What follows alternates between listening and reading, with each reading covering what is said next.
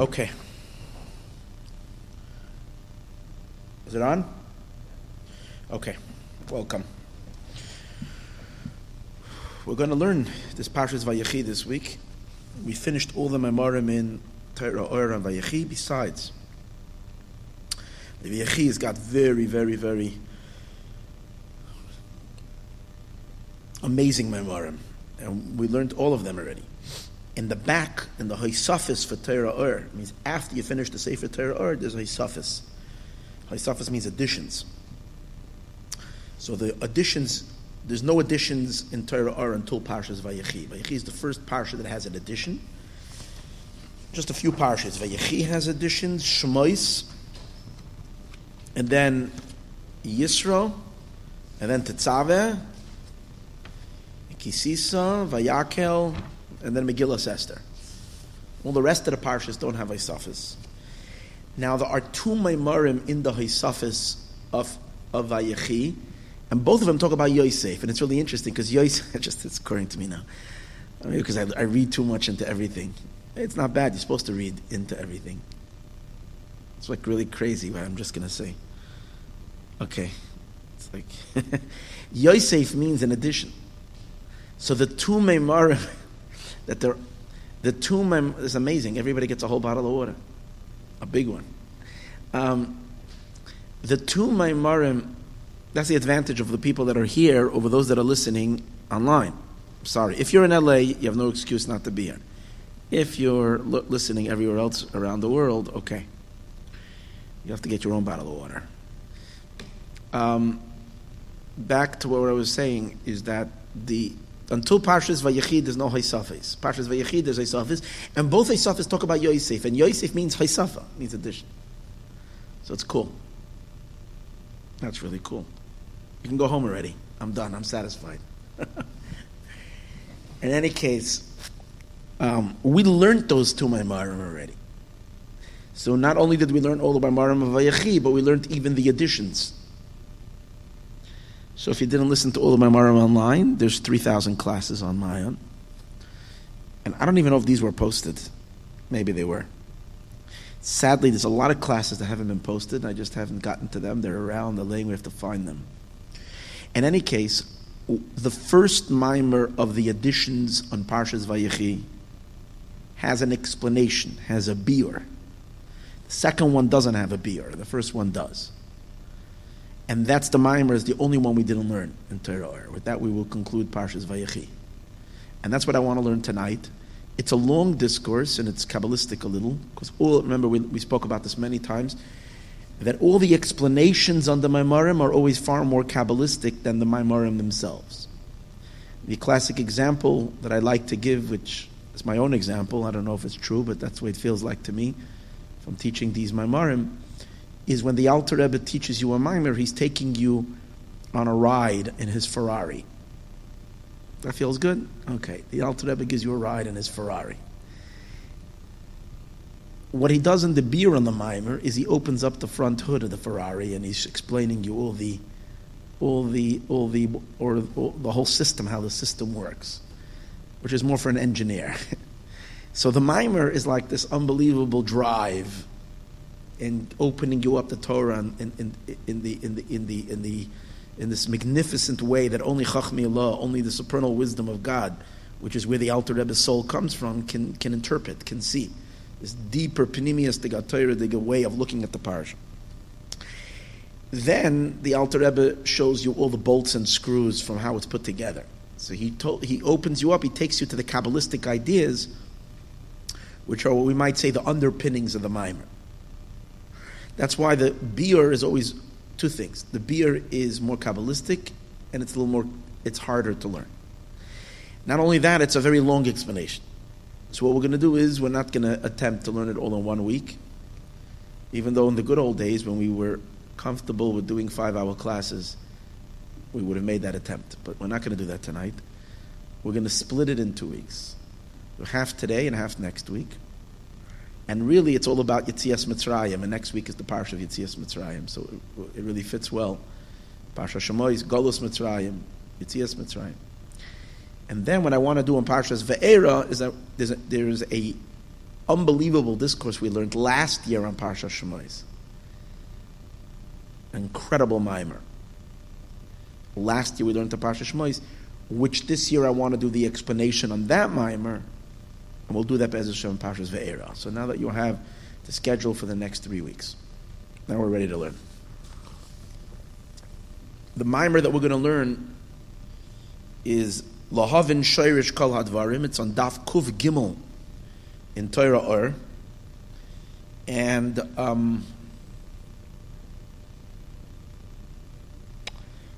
I do want to say, of course, and I make this introduction almost every week because that's the truth. I will say that I started preparing the mimer this week earlier than I usually do, so that's good. But a mimer like this deserves at least double the amount of preparation. So I am deficient, but I always know that I hope and I pray that the Eibishter should have mercy on us, that the mimer should crack open as we're learning it, and the inner depth and the light and the godliness of the mimer should flow. The Eibishter's help in the merit of the listenership.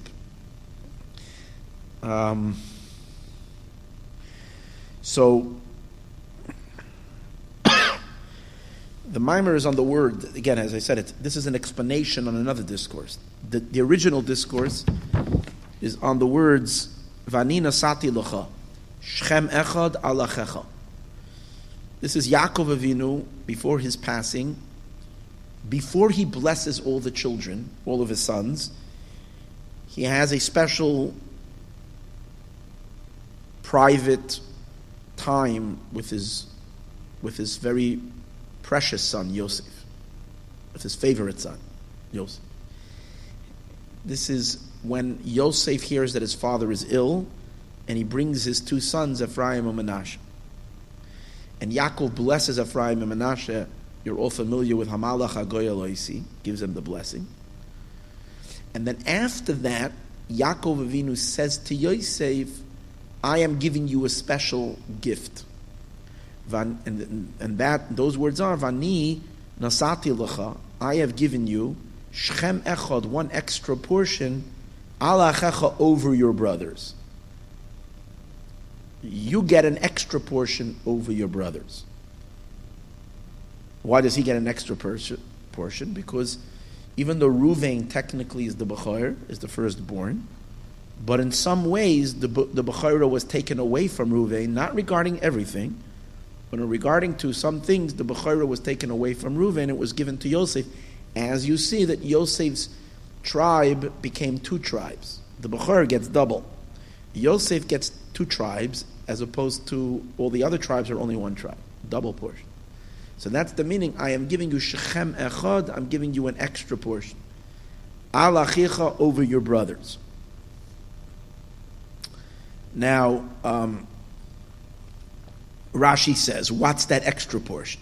So in one Pirush, it means extra tribes, that you're the one who your children will be divided into two tribes. Or it means actually the city of Shechem. So Shechem would mean two things. Shechem would mean, I am giving you an extra portion, because Shechem means a portion. And Shechem also means the city of Shechem. And you put the two together. What's your extra portion that I am giving you? I'm giving you the city of Shechem. And in what sense do we see that Yosef got the city of Shechem? We know that Yosef is buried in Shechem.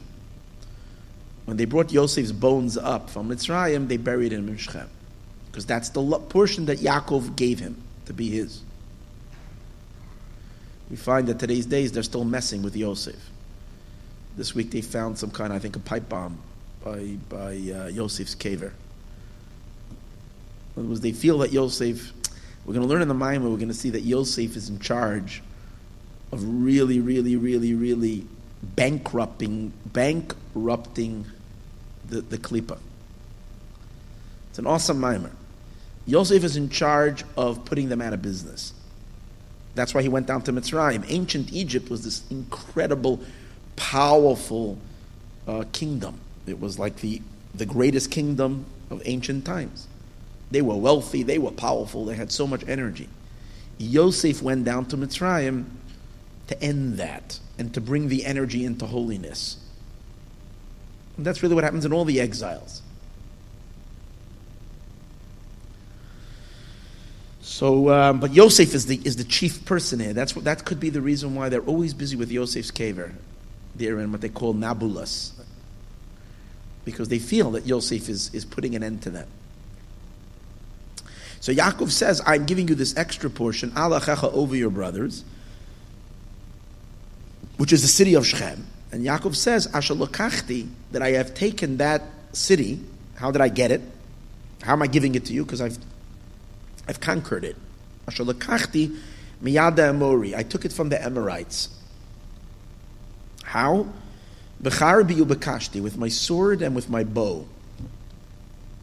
So Rashi says it means that when after the sons of Yaakov, Shimon and Levi massacred the peoples of Shechem, so then the nations around there gathered together to wage war against Yaakov.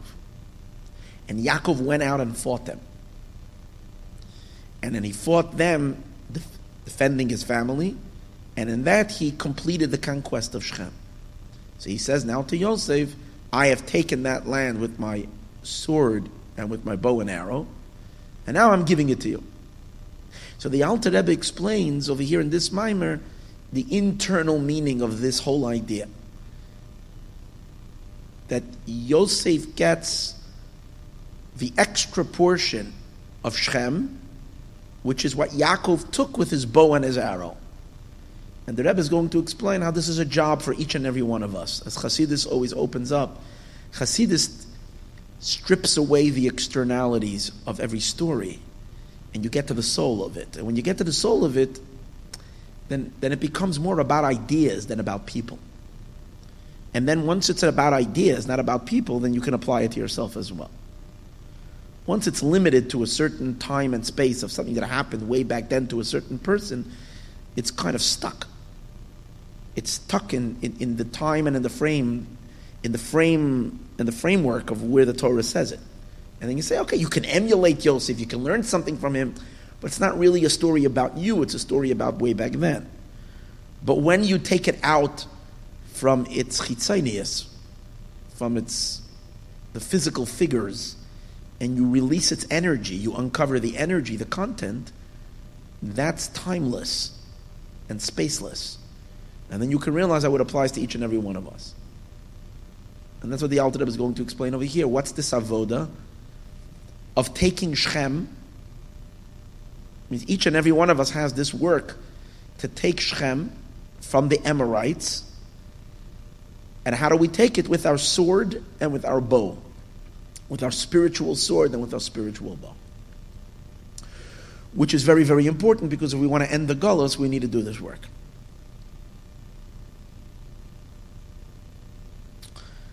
And the main, let me just give you the main idea, just quick, just one thought. This is going to be mainly the part that we're going to learn next week. We're not even going to learn this week. But the main part that we're going to discuss, and it's in the following class, is that the main power of Gullus, of the whole exile and so on and so forth, comes from what we call Yenikas Achitzonim. It's that the extraneous forces of unholiness, the klipa, the forces of evil and darkness, they are deriving too much energy from Hashem. They are taking access, life flow.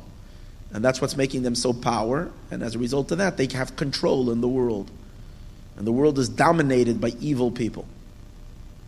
So in order to change things around, we have to, as we said earlier, we have to cut them off. We have to chop them down. The Gemara says that if someone says Kriya Shema Shalamita,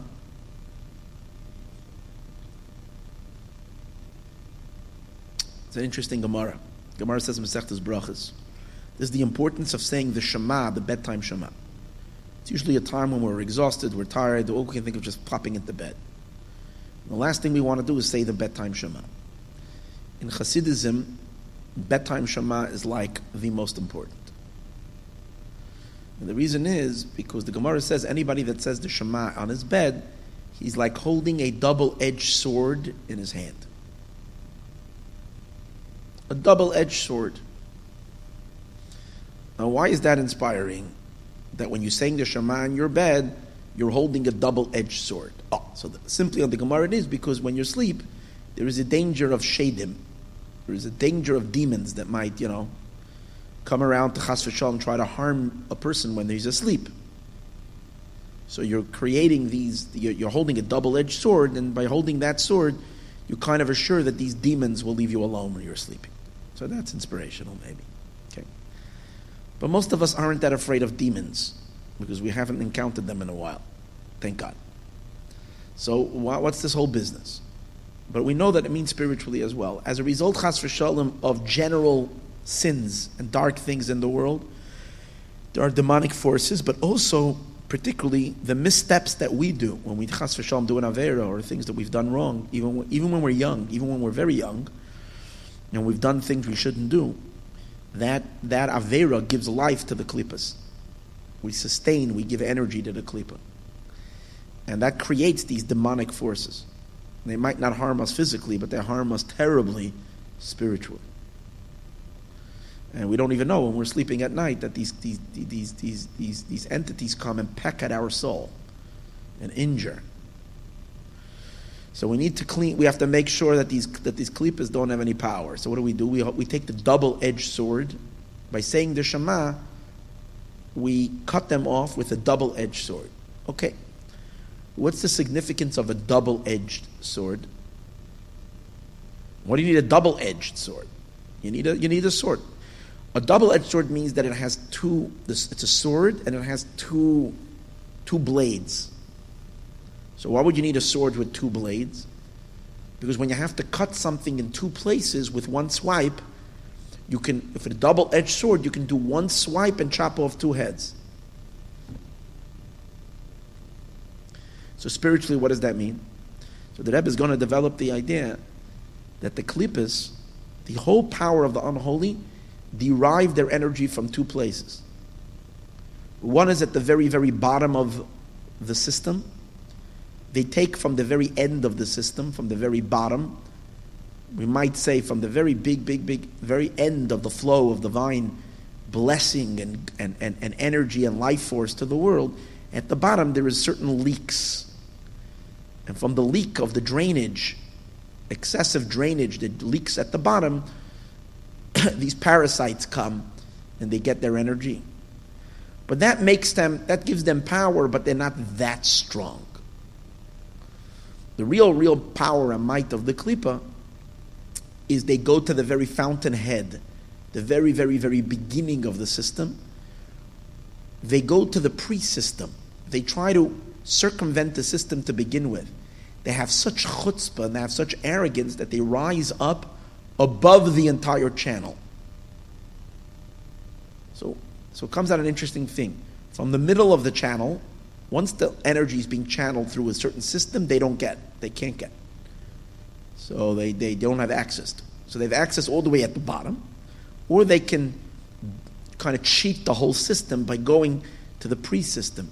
In other words, going to God himself before God gets involved in a whole system of creation, and from there stealing energy. It's almost like, getting to the person before the game begins and get a handout before the game even started. So you don't have to play by the rules because the game didn't even start. It's like there's a game and I'll give you an example. I'm making up that just came to me right now. The candies that are given based on everybody who scores points in the game. So the big rich guy comes and he sits with his candies and all the kids are lining up and they're going to play the game and so on and so forth. But while they're setting up and they're still bringing things in the game, haven't even started yet, this kid comes over and he's friends with the guy and the guy gives him one or two candies. That means pre-system, pre kind of thing. And that's where the klippa goes. They go to the pre-system. And from there is when they get from there, they get from a very high place. And from there they get an enormous amount of energy. And that's why you need a double-edged sword. Because when you need to cut them down, you need to chop them down. You need to chop them down from the top and you have to chop them down from the bottom. In two places of Yanikas HaKlippa. From above the whole thing and from below the whole thing.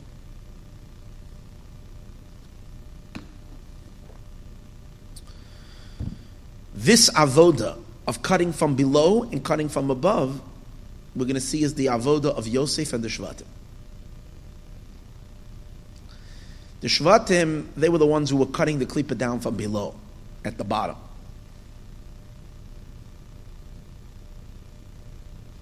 They stopped the flow of energy at the very bottom and prevent, they clog the holes. They prevent klipa from getting at the very bottom. Because the Shvatim are, in general, they're stationed on a way below Yosef. Their spiritual quality of soul is like unbelievably inferior to Yosef. Yosef's neshama stops the leakage of the klipa at the very tippy top of the whole system. And the reason why is because Yosef his neshama is so high, so beyond theirs. The Rebbe is going to explain that's the reason why they didn't even recognize him. If he's superior to them, why didn't they recognize that he's a bigger tzaddik to them? So the Rebbe is going to explain that's because he wasn't just a bigger tzaddik than them. He was completely not in their league. He was I'm saying the opposite. They were completely not in his league at all. So when you're in the same league and you have someone who plays better than you, you appreciate it. But when there is someone in a whole different realm, they had no clue in who he was. Because his level of neshama is like beyond.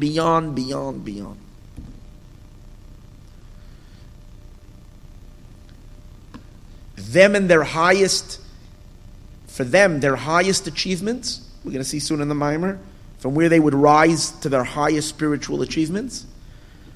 For Yosef to be at that level, Yosef had to descend, a tremendous descent, to come down to the place where they would reach on their highest ascent. In other words, it's like if you save someone on the level where you are on Yom Kippur,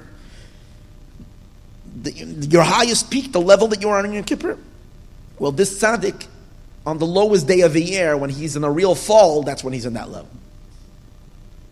You hear? This tzaddik, when he's in his lowest, darkest moment, he's in the same level where this is like your highest moment of your life.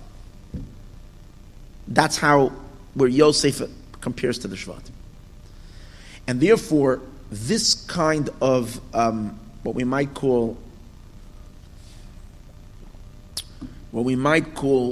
Yosef and the Shvatim are both technicians. And these technicians have to stop the flow of the klipa, of the unholy. But they're technicians all the way at the bottom, and Yosef is a technician all the way at the top. Now that will bring us back to the pasuk, where it says, "I am giving you Shechem echad al achecha." So first of all, your portion is above your brothers. That means whatever repairs they're going to be doing, they're repairing. We're soon going to see that Shechem has to do with repair.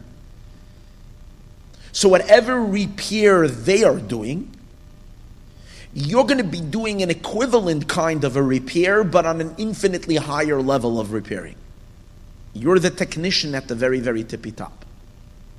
That's what he means. I am giving you Shechem alachech. Well, one more thing we need to understand is what does that have to do with Shechem? So one thing we didn't discuss is we said that Shechem is a portion, Shechem is a city, but Shechem means one thing as well. Shechem. What's a Shechem? Shoulders. That's the Shechem. What's the shoulder? The shoulder is the place where the back of the person meets the front of the person.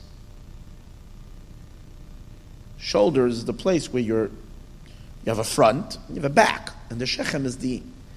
So if you're going to bring about a transitioning from the back to the front, that's called the avoda of the shoulder. Klippas are all the backside of creation. They're the hindsight. They're what God doesn't like. They exist in His world, but they're unimportant. We need them for a certain project, but they're undesirable. And that's why they're the back. Fixing the klippas, which means taking the energy out of the klippa, means taking the energy out of the back and bringing it to the front. That's why the brothers also have an avoda in Shechem. That's why we also know that the brothers went down to shepherd their flocks b'Shechem. What does Yaakov say to Yosef when he sends them out, his brothers? Hine achecha royim b'Shechem. Because that was the avoda of the Shvatim. The avoda of the Shvatim is to take the energy out of the Klippa and bring it into Kedusha. We find them doing that when the first time Yosef has a dream. What's his dream? He sees that the brothers are all sheaving sheaves, basada in the field. What's the idea of sheaving sheaves?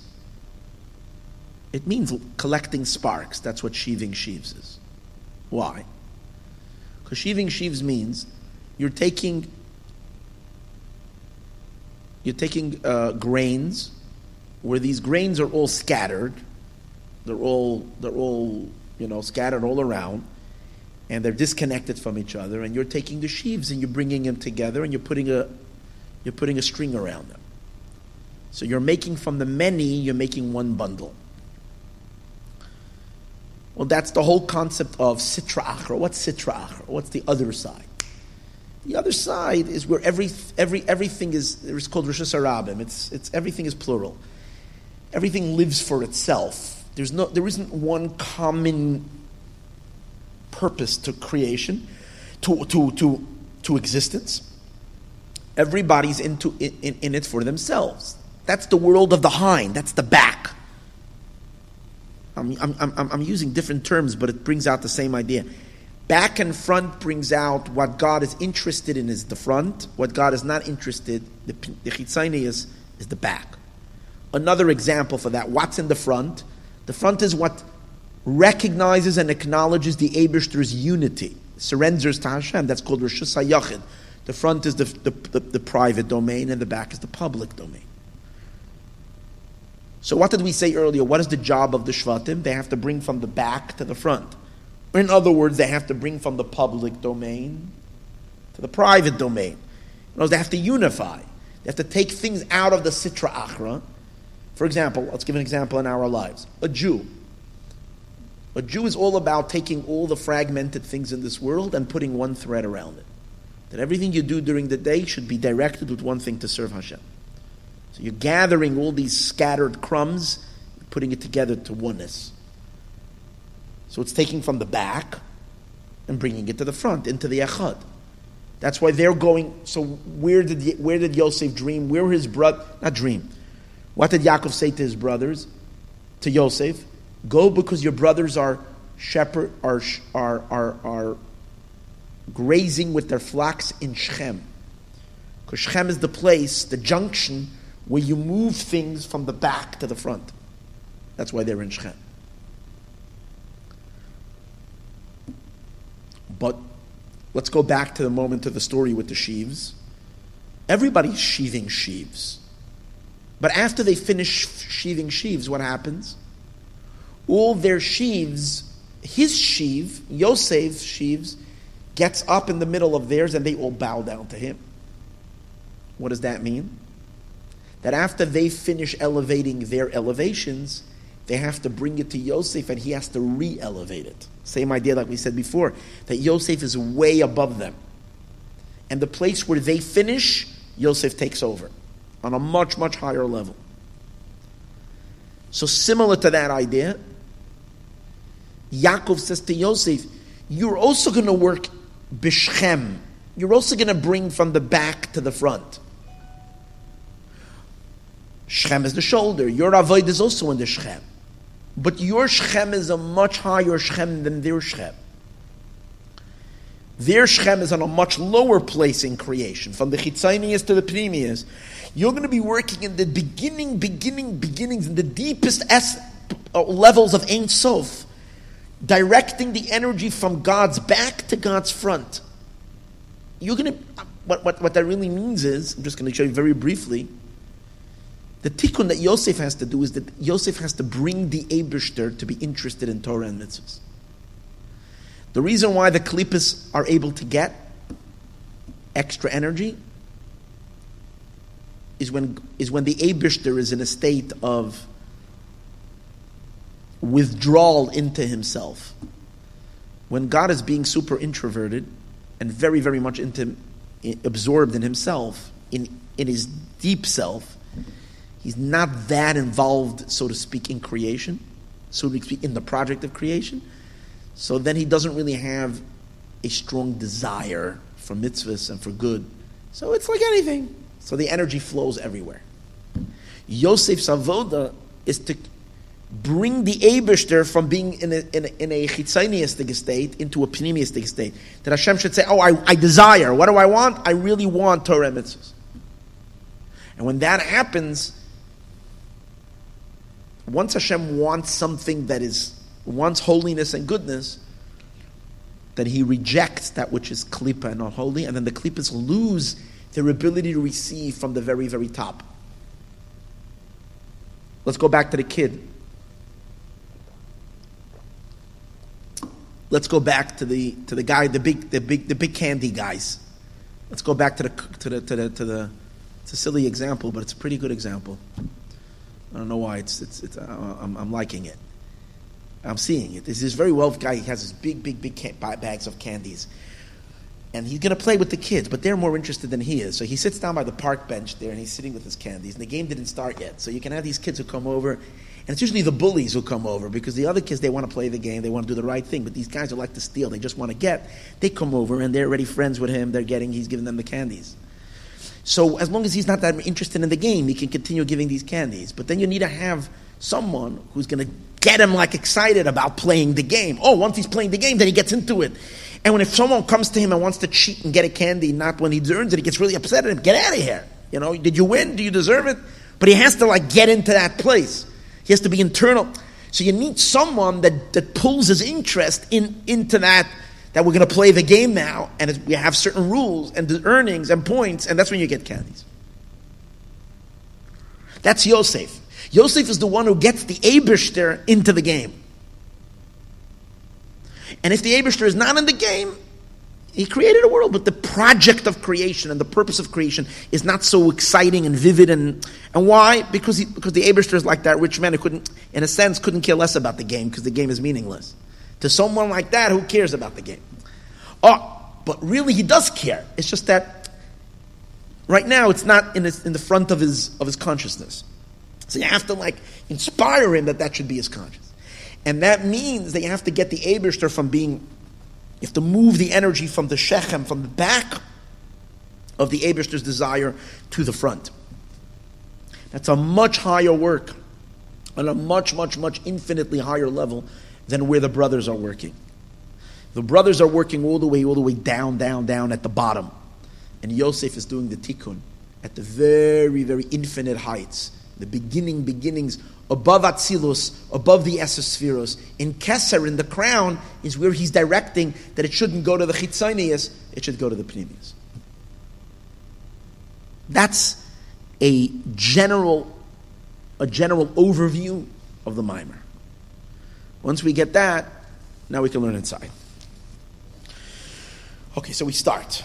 The Hav and Shoirish Kol Advarim Anal. To understand the Shoirish of all the above mentioned things. We first need to understand Shoirish in Yosef HaShvatim. The Shoirish and the root of Yosef and the Shvatim, Mahem, what are they? Mavur Bekizvei Arizal is explained in the writings of the Arizal. The Shvatim Mibchenas HaAtzilus. The Shvatim, we know that let me make a little introduction. In addition, just small, tiny, that Avram, Yitzchak, and Yaakov, we know, represent they are the Merkava, they are the chariot. And what does it mean? They are personifications of the Sfirot, of the attributes. So Avram is Chesed, Yitzchak is Gevura, and Yaakov is Teferes. So therefore, and where are these Sfiros manifest first? In the world of Atzilus. So it means that Avram's Neshama is from Atzilus, Yitzchak's and Yaakov are from Atzilus. The Shvatim and the next generation.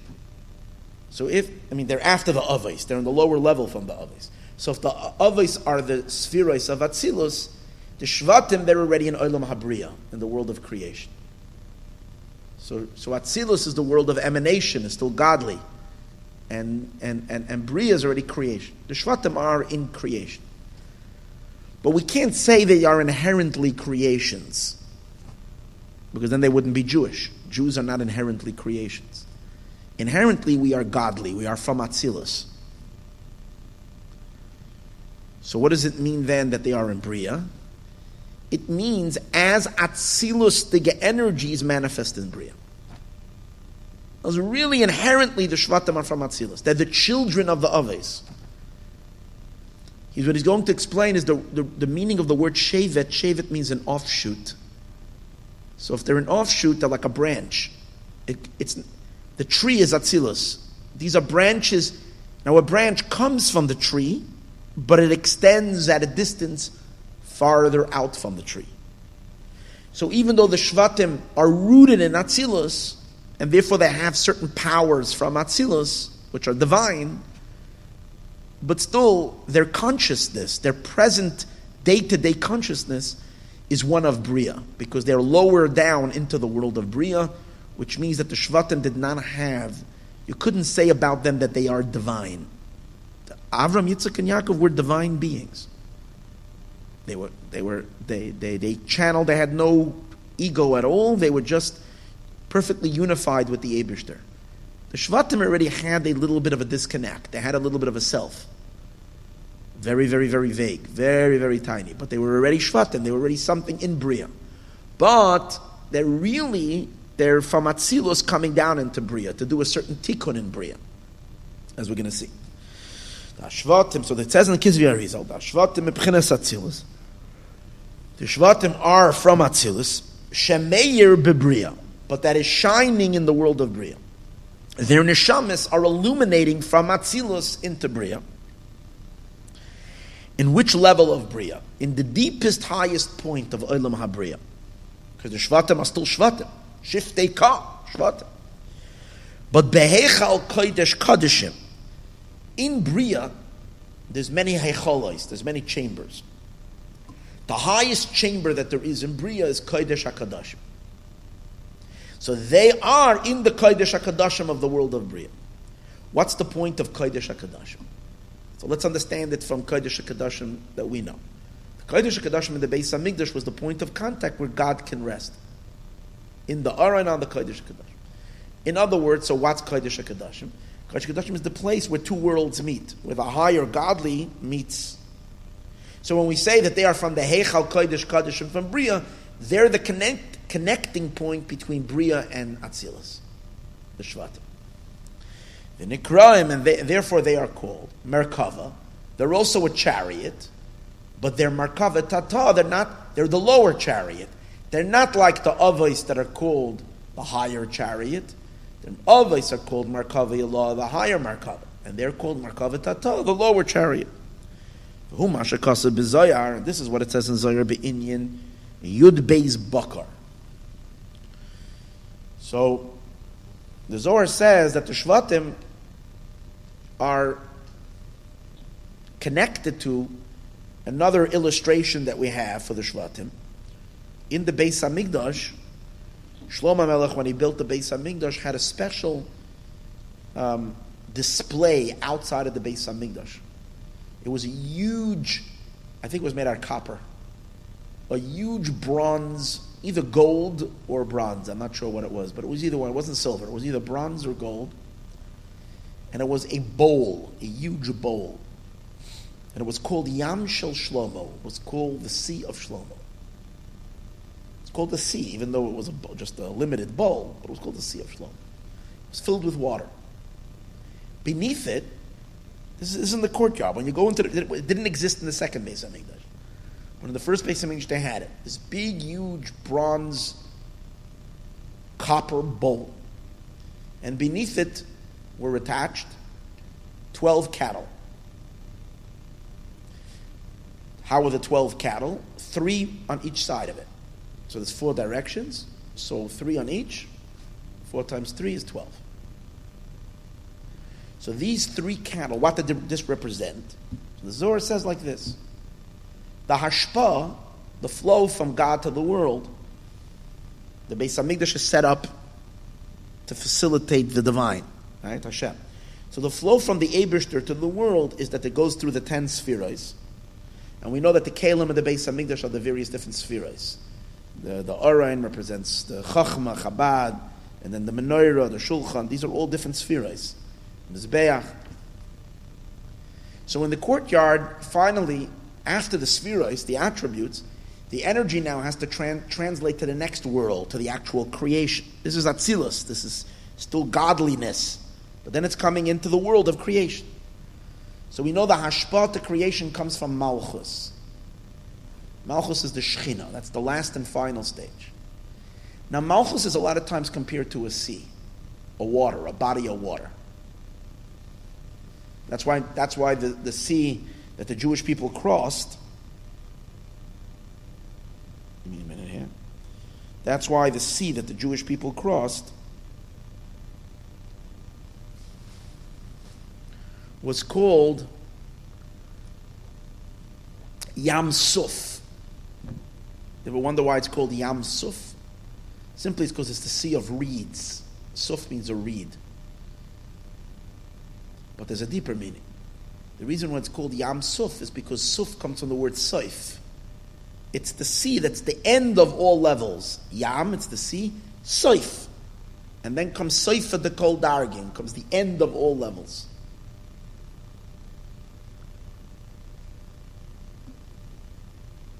That's the sea. So Malchus is the last level. Now when Malchus comes and which all the energy flows from the higher spheres into that sea, Kol Anachalam Holchem Alayam, all the rivers flow into the sea, into Malchus. And then Malchus begins to give life down lower. We know the first recipients are the Merkava. Who are the Merkava? The chariot. These are the highest Malachim. There's the lower chariot, not the higher chariot. There's the lower chariot, which are the Malachim. There's a lion, there is an ox. And what they really mean is the highest angels that there are. They receive first. But they're divided into 12. There are 4 camps of Malachim, which each camp is divided, has 3 parts to it. 3 groups to it. It's exactly like, what else was set up that way? Where else do you have camps of 4 and each one is divided by 3? When the Jews were in the Midbar, you have the same thing. The Golim, when they carried the Mishkan, you had 4 camps of tribes, each 4 main flags, and each one had 3 Shvatim in them. It's around. So in Beis Shlomo HaMelech, you had that. You had the Yam and you had the Bakar. What did that represent? It's the flow of energy from God beginning to differentiate as it's coming down into the creation, to the 4 directions, to the different aspects of creation. So just like it is with the Malachim, with these Yam Shel Shloimeh, and it's 12, so the Shvatim correspond to that. That's why he's saying that the Shvatim are below Malchus. Malchus is Shechina. That's where the divine ends and creation begins. So that's what he's saying. That's the highest point in Olam HaBriah. That's why it's the Kodesh HaKadoshim of the world of Bria. It's the highest point. It's where they're facilitating and receiving the flow of life coming from the Shechina first into them. Regarding the 12 cattle. That the sea, which is the Shechina, which is the energy of Malchus, stands above them. Dahainu, as he explains. Malchus da Atzilus, Malchus of the world of Atzilus. Anikra, which is called Yama Ilah, which is called the supernal Yam, the supernal sea. Roichev Aleim, rides upon them. Veheim Daled Degolim, and these are the 4 flags, the 4 banners. Ki Yedua, which we saw in the Midbar. In the Midbar, the Jews were set up exactly the way they are set up above. As it is known, so we were in that same setup. This is the Shvatim. That's the 12 Shvatim. Ach Yosef, he's not part of them. He's way above them. His neshama was not Olam Habriya. Their neshamas are from Olam Habriya that is carrying the light of Atzilus. But Yosef is from Atzilus itself. Now again, let's remember that. They're also from Atzilus. But they are consciously manifesting in Bria. Even though their Shoresh is in Atzilus, but they themselves are in Bria. Yosef, he himself is in Atzilus. Mebchenas Atzilus Atzma, he's from Atzilus itself. Migufa di Ilana, he's from the very, very, he's not from the branches of the tree, he's from the very tree itself. That means he's from the spheres of Atzilus itself. B'chinas Yesod, he's above Malchus. He's the level of Yesod. They're below Malchus, the creations receiving from the Shekhinah. He's not even part of Malchus, he's above Malchus. He's from Yesod, which is infinitely higher than Malchus. And that's where his Neshama is from. And therefore he's part of, he's also Merkava, he's also a chariot. But he's not the lower chariot, which means a creation chariot. That is a creation that's a chariot to the divine. But he's part of the supernal chariot, to the inner part, to the midos. Oh, because Yesod is makabel from the midos, so he becomes a chariot to those midos, to Avram, Yitzchak, and Yaakov. He's the chariot of Avram, Yitzchak, and Yaakov. And Lakach Amar, and therefore he says, Hasachas Elokim. One of the things Yosef says to the brothers, when they thought that he's going to punish them, after Yaakov Avinu passed away, this week in the parsha, after Yaakov passed away, the brothers got very scared, and they thought Yosef is going to, they thought that it's payback day, that Yosef was now going to punish them. So they come and they plead with Yosef, that they say to him that Yaakov instructed that you should forgive us. Before he passed away, Yaakov instructed you should forgive us. So Yosef says to them, I can't harm you. Am I playing God? It's God's business to do whatever He's doing. I'm not going to punish you. I'm not in place of God. Now take a look how Chassidus looks so much deeper. Simple meaning, am I God? I can't. It's God's business. So according to the simple meaning, Yosef is much lower than Elokim. Am I Elokim? Am I in God's place? Do I play God? The deeper meaning, what is Yosef saying? What did we say earlier? Where do they receive the Shvatim? There is Malchus, the Shekhinah, and they're all creations receiving from the Shekhinah. That's what they are, the Shvatim. They are like the Yud Beis Bakar receiving from the Shekhinah. Now, one of the names of the Shekhinah is which name of Hashem? Two names. Aleph Daled Nun Yud, Adna. Shekhinah is called Aleph Daled Nun. Adon, Maloshin Master. Shekhinah is also the name of Elokim. Elokim is also Malchus. Comes out that what's their level of the Shvatim? They are Tachas Elokim. They are beneath Elokim. You get it? If Shekhinah is Elokim, and the Shekhinah is like the bowl of water, and what's beneath the bowl of water, receiving from the bowl of water, the 12 cattle. That's the 12 Shvatim. So they are Tachas Elokim. They are beneath Elokim. But Yosef is not deriving energy from the Shekhinah. Quite on the contrary. He's the one channeling life to the Shekhinah. He's enlivening the Shekhinah in a sense. Because he is Yesod. Yesod gives the energy to Malchus. So he says to them, Hatachas Elokim anoich, am I like you that's beneath Elokim? I'm above Elokim. It's the same pirush that Chassidus gives. It says about Moshe Rabbeinu that he was Ish Elokim. Simply it means he's not Elokim. He's only Ish Elokim. I love Chassidus because he's not Elokim, he's only Ish Elokim. Comes Chassidus and says, what are you talking about? Ish Elokim, he's the husband for Elokim. He's the provider for Elokim. Elokim is his wife. He's mashpia energy to Elokim. That's a Rebbe. He's mashpia to Elokim. What are you saying?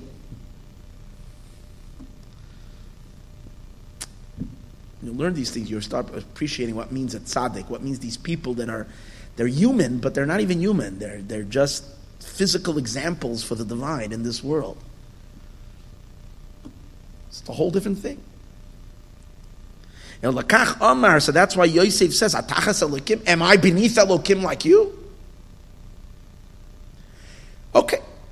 Now, V'yeshlav, we need to understand, if he was so much higher than them, Lama lo hikiruhu. Why didn't they recognize him? B'malasei hagvaya. Why, if he was so much greater than them, why didn't they recognize him in his great, great, great quality of who he was?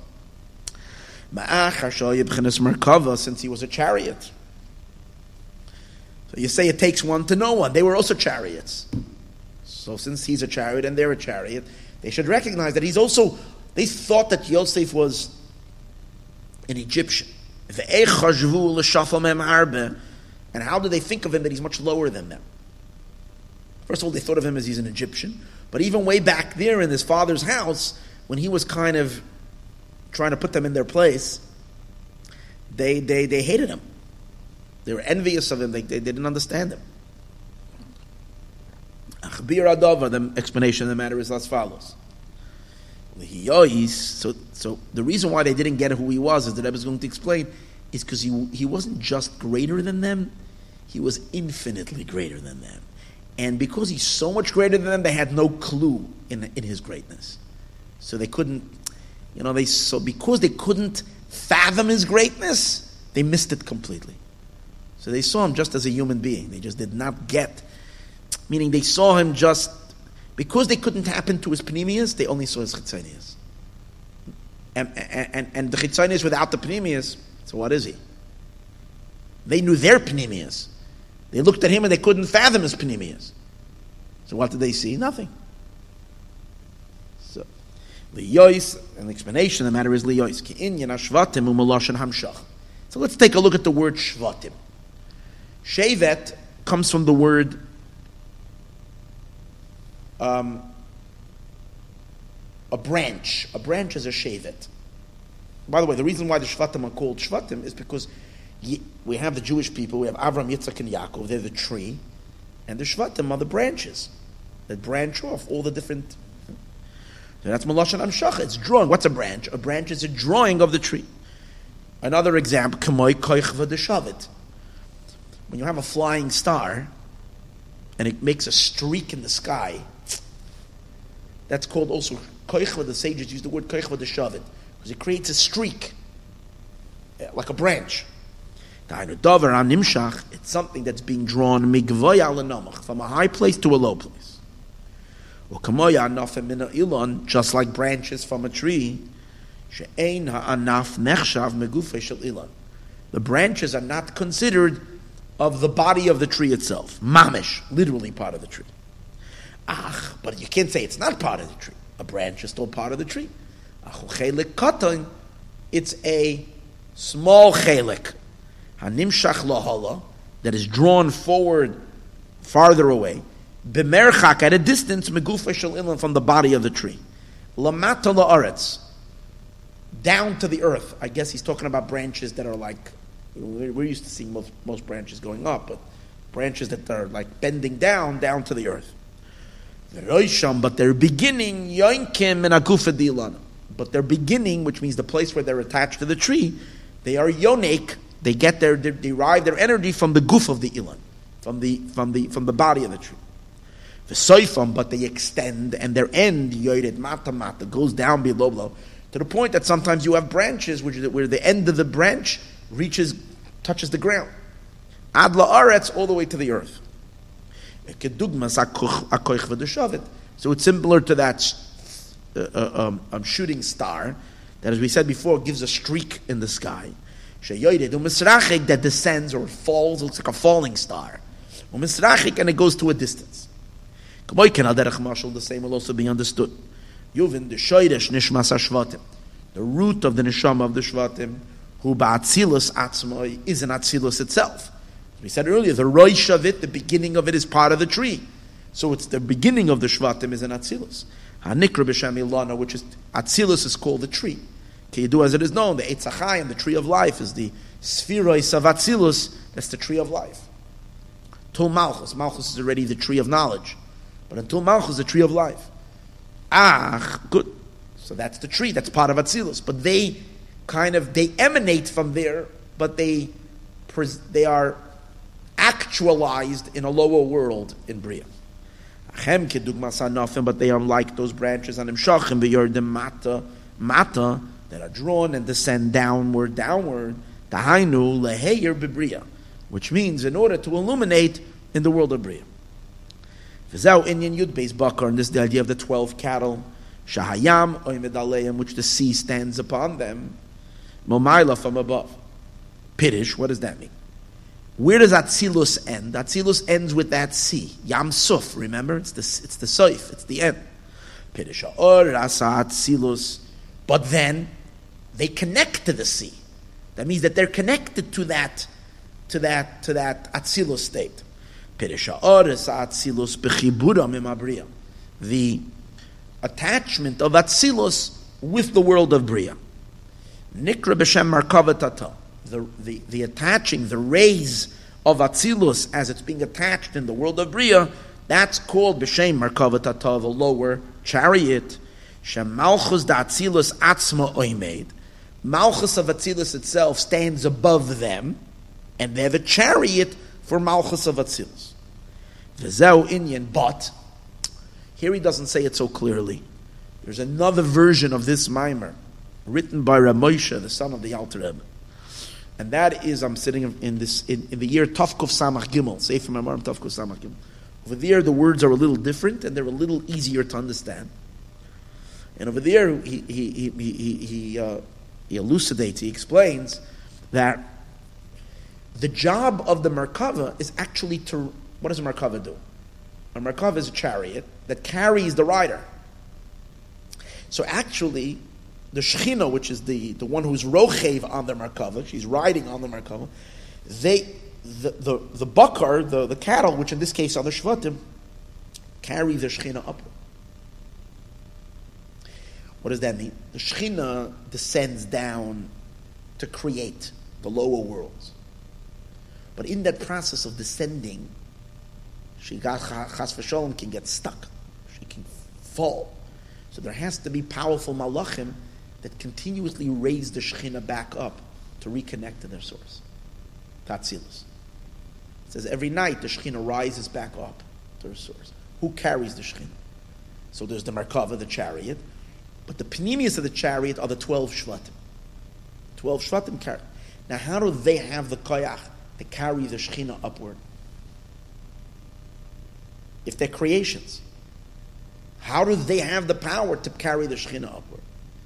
And the answer is, because we said earlier, even though they find themselves within creation, they're not really creations, because really they're rooted in Atzilus, the children of the Avos. As we said earlier, they're branches, which the other end is in Atzilus. Since in essence they are from Atzilus, they're able to raise the Shekhinah up back to Atzilus. When the Shekhinah descends, the Shekhinah kind of disconnects from Atzilus. She goes down. They remain attached. They're like branches. But they're at the bottom, and they're here to lift the Shekhinah up. What does that mean? Let me just translate that into a reality. The Shvatim are really us. We're all part of the Shvatim. So we're the Jewish people, we're Shvatim. The Shekhinah comes down in the world and the Shekhinah is stuck. What's an example? You encounter a potato. The potato was stuck. Why is the potato? Now, you should know that in the potato is a spark of the Shekhinah. But the potato can't actualize that spark on its own. The potato is helpless. There's nothing the potato can do to actualize that spark, which means to reconnect that spark to Achdus Hashem. Why is that spark not in a state of God's unity? The very notion that that potato could be used, right, to make non-kosher fries, and a Jew chas v'sholom would eat it, it means against God's will, is a sign that the potato is in a state of disconnect, and it can't help itself. So even though there's a spark of Shekhinah there, spark of the divine, it can't go up. But the Jew, who is a creation, that's why you find yourself down here in this world, you can take that potato and elevate the Shekhinah. You can rise, pick that Shekhinah back up to Atzilus, into unity. By what? By making a bracha and eating it with the right intention. Now how are you able, now here's the thing, if we're also in creation, and the potato can't actualize, come back into oneness, how come you're able to come back into oneness and project that oneness into the potato? The answer is, because even though we find ourselves in creation, We still have a Wi-Fi. We still have a channel to be on. Our neshama still has that if we daven and we meditate and we bring ourselves to that, Shema Yisrael, Hashem Elokeinu, Hashem Echad, we have it in us to experience, to recognize, and to know, Einoid Movade, there's nothing but Hashem, and Hashem is the only reality. In other words, we have it somewhere deep, deep in our subconsciousness. We still have Atzilus awareness, because that's where we really come from, even though we don't live in Atzilus. Because if we would live in Atzilus, we would be in the state of oneness with Hashem all day long. We don't me and you find ourselves most of the day in a state of disconnect, in a state of our own physical, earthly desires and wants.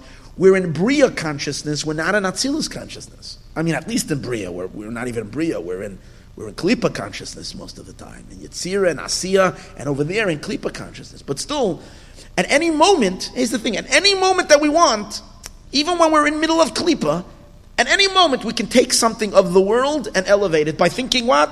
Oh, Hashem Echad, I'm making a bracha now, I'm connecting this to the Eibishter, I want to serve Hashem, whatever it is, we can elevate. Why? Because you're a shevet. Me and you, we're all shvatim. We're all strings coming from Atzilus down into this world, and we can lift the Shekhinah up back in Atzilus. And that's our job. Our job is to connect Bria to Atzilus.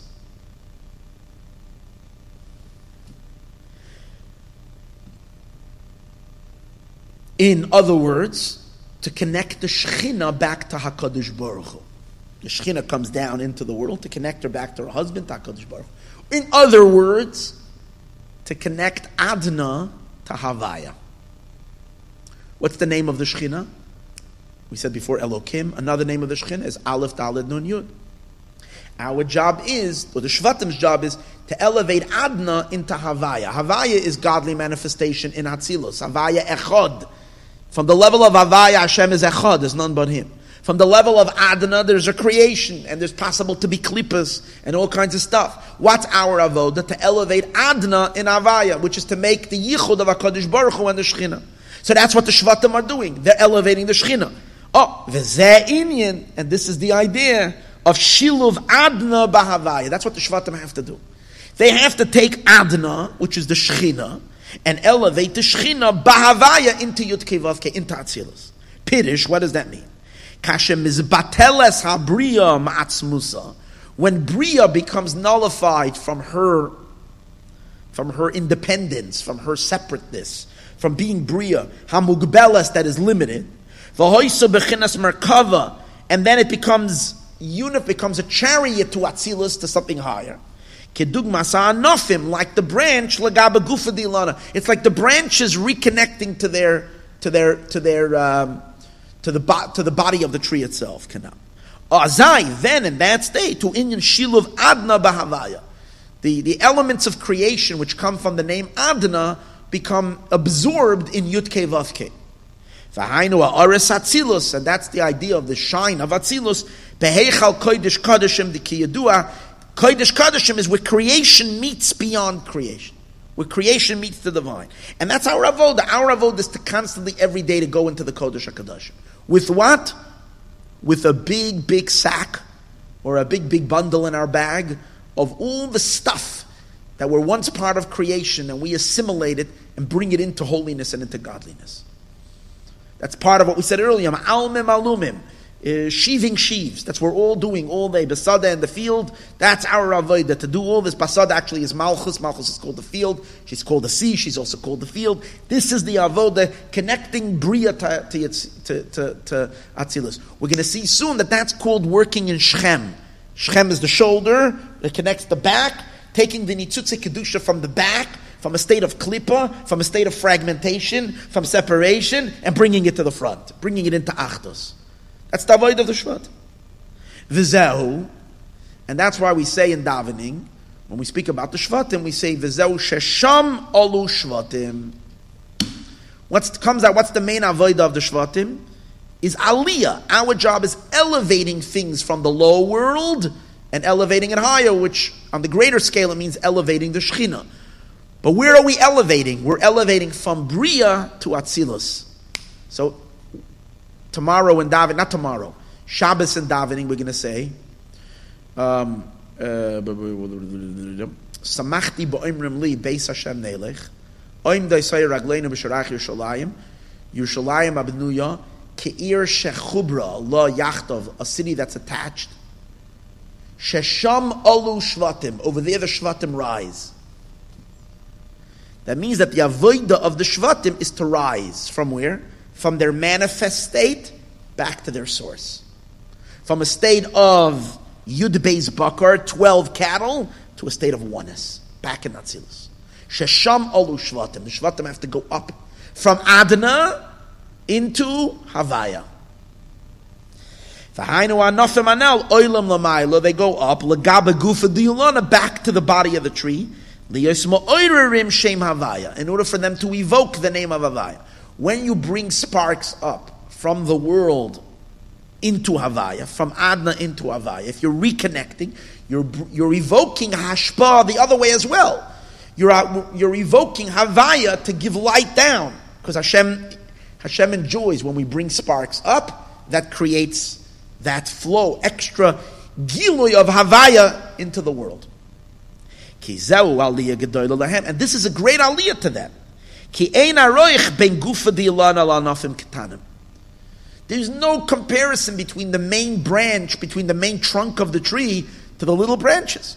So when they rise from Bria into Atzilus, they're going into the trunk of the tree. It's like the branches are being reabsorbed in the tree. And that's a huge elevation to become part of the tree of life. That means the tree, the essence of the divine. That's their elevation. And they can't go, and that's like, once they reach that, they've reached the epitome of elevation. The Rebbe wants to draw the contrast between Yosef and the Shvatim. What does it say by Yosef? The Yosef Hurad. Yosef was lower down. You see? See the difference? Shvatim oilim. Shesham olu shvatim. Shvatim are going up. Yosef hurad. Yosef is going down. So it says for example, Rashi says a few weeks ago, Parshas Vayeshev, by Timnasa, by Yehud and Tamar. So Rashi says that sometimes it says that Timnasa, it says by Yehuda that he was oile Timnasa, he was going up to Timnasa. By Shimshon Agibur it says he was going down to Timnasa, something like that. So Rashi says you go down to Timnasa, you go up to it. So Rashi says it's in a slope of a mountain. So if you're at the bottom, so you're going up to Timnasa. If you're at the top, you're going down to Timnasa.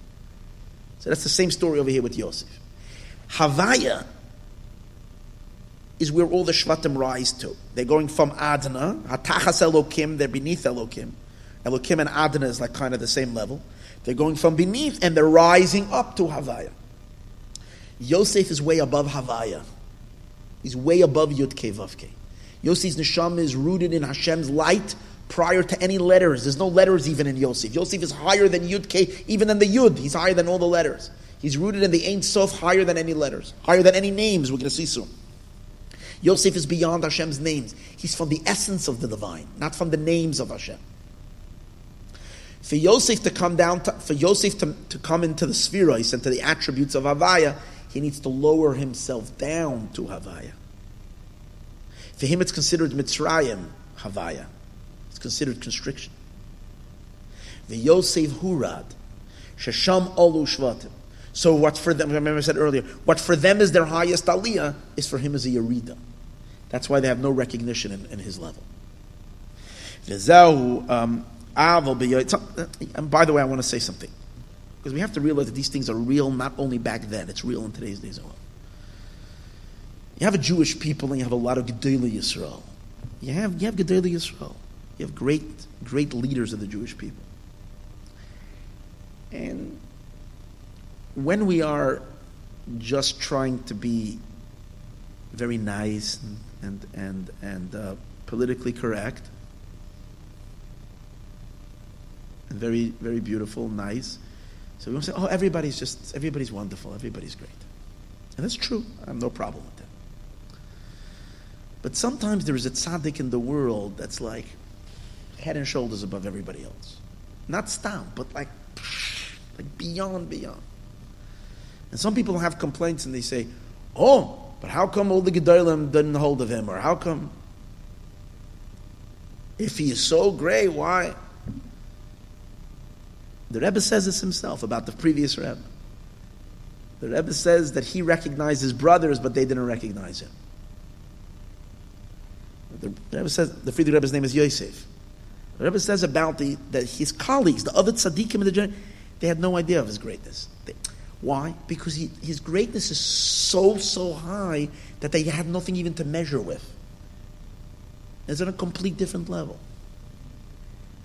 So when you have sometimes like it's not in the same ballpark. It's completely out of different Indian. You see it with Yosef and the brothers. And when you're zoicha to know such a tzaddik and to recognize him, it's a big privilege. It's a very big privilege. Because you can have a generation that's blind and doesn't see it. From Yidden, don't see it. And when you're zoicha to know the tzaddik that's like, shh. And I mean, obviously, if you can't say open your eyes because some people don't open their eyes. But if you learn and you see, you begin to see. It's like a different takadeh. Not to make away anybody else, but it's not making anybody smaller. It's just recognizing that sometimes there's someone who's like just. And the fact that the Shvatim, anybody greater than the Shvatim, Shiftei Ka, they had no clue who Yosef was. They felt he deserved to die. They sold him as a slave. That tells you all. Aval Yosef, as he says over here, Yosef Hurad, Yosef went down. Yosef, because the level of Yosef, Sharsha, his root, Yesod the Adam Kadmon. He's rooted in the Yesod element of Adam Kadmon, of primordial man. Now, by the way, their root of the Shvatim is also in Adam Kadmon. In a higher level, we said they're rooted in Atzilus, but in a higher level, they're rooted in Adam Kadmon too. But they're rooted in the Malchus of Adam Kadmon. And he's rooted in the Yesod of Adam Kadmon. And the difference between Yesod of Adam Kadmon and Malchus of Adam Kadmon is an absolute difference. Yesod of Adam Kadmon is the essence of God, and Malchus of Adam Kadmon is God as he is a source for creation. And the difference between being a source to the creation and the essence of the Eibishter is Ein Sof. There's no end to how far they are apart. Kamoshi is bound, like will be explained so. And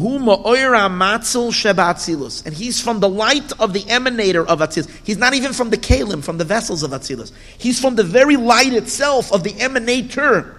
The flow of energy that's flowing through the Kalim, Yosef is from the very essence of that light. Atzmai. Hanikra Gufa Dilan, it's called the body of the tree. Ki Yosef al Shem, because the name Yosef is, the Medrash says, that the name Yosef is referring to Yosef Hashem Shenis Yadai. That Hashem is going to a second time, when Mashiach will come, Hashem is going to stretch out his hand a second time to take us back. And that's why Yosef is. It's the second time. It's amazing how the Rebbe would point to the Friedrich Rebbe. The Rebbe would always say, Yosef Hashem Shenis Yadai. Know that who you're dealing with when you say Yosef Yitzchak, the previous Rebbe. Yosef Hashem Shenis Yadai. This is the Eibishter stretching out his hand the second time to bring the ultimate Geula through the previous Rebbe. Yosef Hashem Shenis Yadai. This is not just a person. We're dealing with an extension of the Eibishter's hand, again, Shenis Yadai. Now it could be he's hinting to the idea of why he's bringing this pasuk, Yosef Hashem Shenis Yadai, is because later he's going to give a mystical, a Kabbalistic idea about where Yosef Shoresh is. He's going to say, he brings this lashon, that he's from Mitzcha, brings it over here, hold it.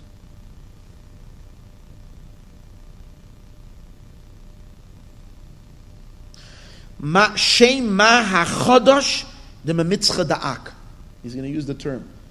And let me just give a short little thing. In the process of creation, there were two main players, two main energies emanating from God. One of them is the Oires, is everybody's familiar with the concept of emanations of Hashem that didn't last. That's Oires de Toyu, the world of Toyu, which shattered. And then the Eibishter re-emanated light called from Olam HaTikun. So the second emanation, which is from Olam HaTikun, even though it's in the end it becomes very, very narrow and very small, but in its quintessential beginning, it's a very deep, deep, deep, deep, deep light. And that's called Shem Ma HaChodosh, the new Ma, the second light. And that's where Yosef is rooted in. The very quintessential of that second light, beginning of it. So that could be the reason why he's referring Yosef Hashem Shenis Yada. It's Hashem stretching Shenis the second time.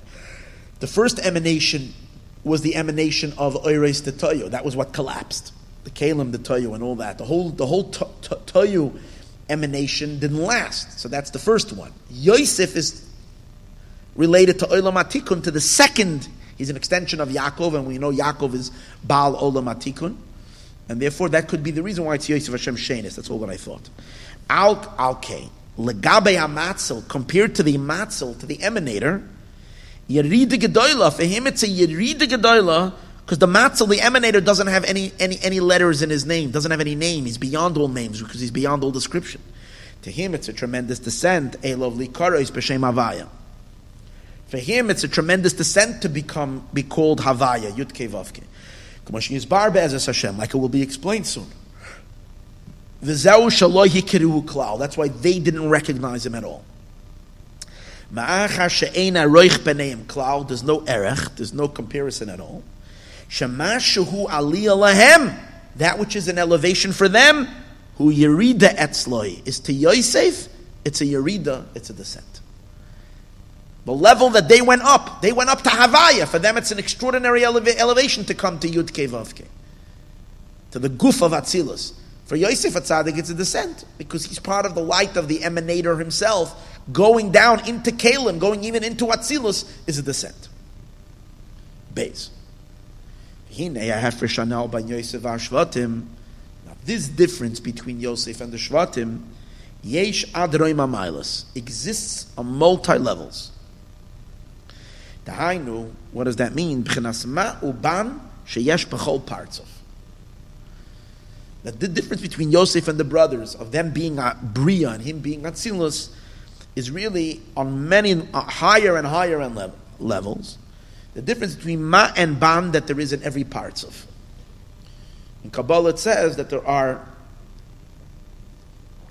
we know, 4 names. Yud Kei Vav Kei has 4 possible miluyim. One is 72, 163, 145, and 152. So here we're dealing with the 2 names of Ma and Ban. So in every partsuf there is the Shem Ma, partsuf for the various different configurations, the way the emanations of the process of godly flow as it takes on certain form from different spheros and attributes and worlds and so on and so forth. And in each dimension there is the Ma element and the Ban element. Now the Ban element is lower, is Malchus, is always related with Malchus, and the Ma element is always related to the Zod, the Ze'er Anpin, which is much higher than Malchus. And therefore, the Shvatim, they are from the Ban in every world, in every level. And Yosef, he's from the Ma of every world. Kihine Yedua, it is known, and he's going to explain this idea, not to get too intimidated. Actually, it reads very, very beautifully, the next passage. Kihine Yedua, it is known, the Malchus Da'ak, that from Malchus of Adam Kadmon, Hoya Shoirish HaShvira, the root of Shviras HaKelim, of the shattered vessels, which causes all the problems. But really it's the whole purpose of creation, is that the vessels shatter, and that creates a mixture of good and bad, a light and darkness, and so on and so forth. And we do the repair, and then we receive the ultimate good, the ultimate revelation of Hashem comes after the repairing of Shviras HaKelim. But what's the Shvira? So in Kabbalah it says that the Shoirish of the Shvira comes from Malchus of Ak, Malchus of Adam Kadmon.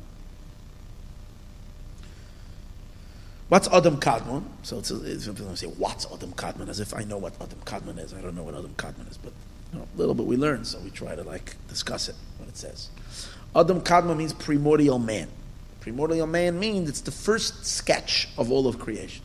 It's where the Eibishter It's where God is in once. It's the entire Seder Ishtalshalos in one nekuna. But in every madrega there is all 10 spheres. So from Adam Kadmon, it's only the last element of Adam Kadmon, the Malchus of Adam Kadmon, that continues on to become the energy for the next stages. The Malchus of Adam Kadmon. Now, in that Malchus of Adam Kadmon, it translates into 7 kings. And those 7 kings are the 7 spheros of Tohu that have collapsed. Because the Arizal says that this whole shattering of vessels of Tohu is hinted to in Parshas Vayishlach, which we read a few weeks ago. All the way in the end of Parshas Vayishlach, it gives you this description of the ancestry, well, not the ancestry, the descendants of Esav, the Edomite world. And it describes over there that there were 7 kings of Edom, and by each one of them it says, Vayimloch, and he reigned, Vayamas, and he died. So the Arizal says it's much more than just a story of kings, earthly kings. It's referring to these deeps, these sphirot, these attributes, these pre-Atzilus attributes of the world of Tohu, which manifested and collapsed. They broke. But it's interesting. What happens? How do they break? Before that, it says Vayimloich. They reigned. It doesn't say they emerged. It says they reigned. They were kings. So over here he says, from there you see that they come from Malchus of Adam Kadmon. And because they come from Malchus of Adam Kadmon,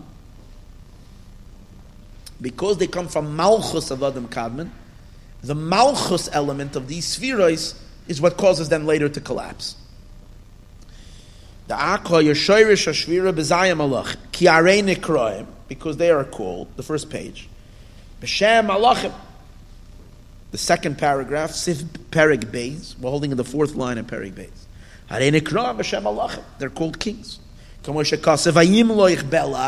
Bela was king, and then he died. They come from Malchus. And what did we say earlier? Malchus is Ban. Yosef, we said he comes from Ma. So he comes from above Malchus. And therefore Yosef is above the whole idea of the Shvira.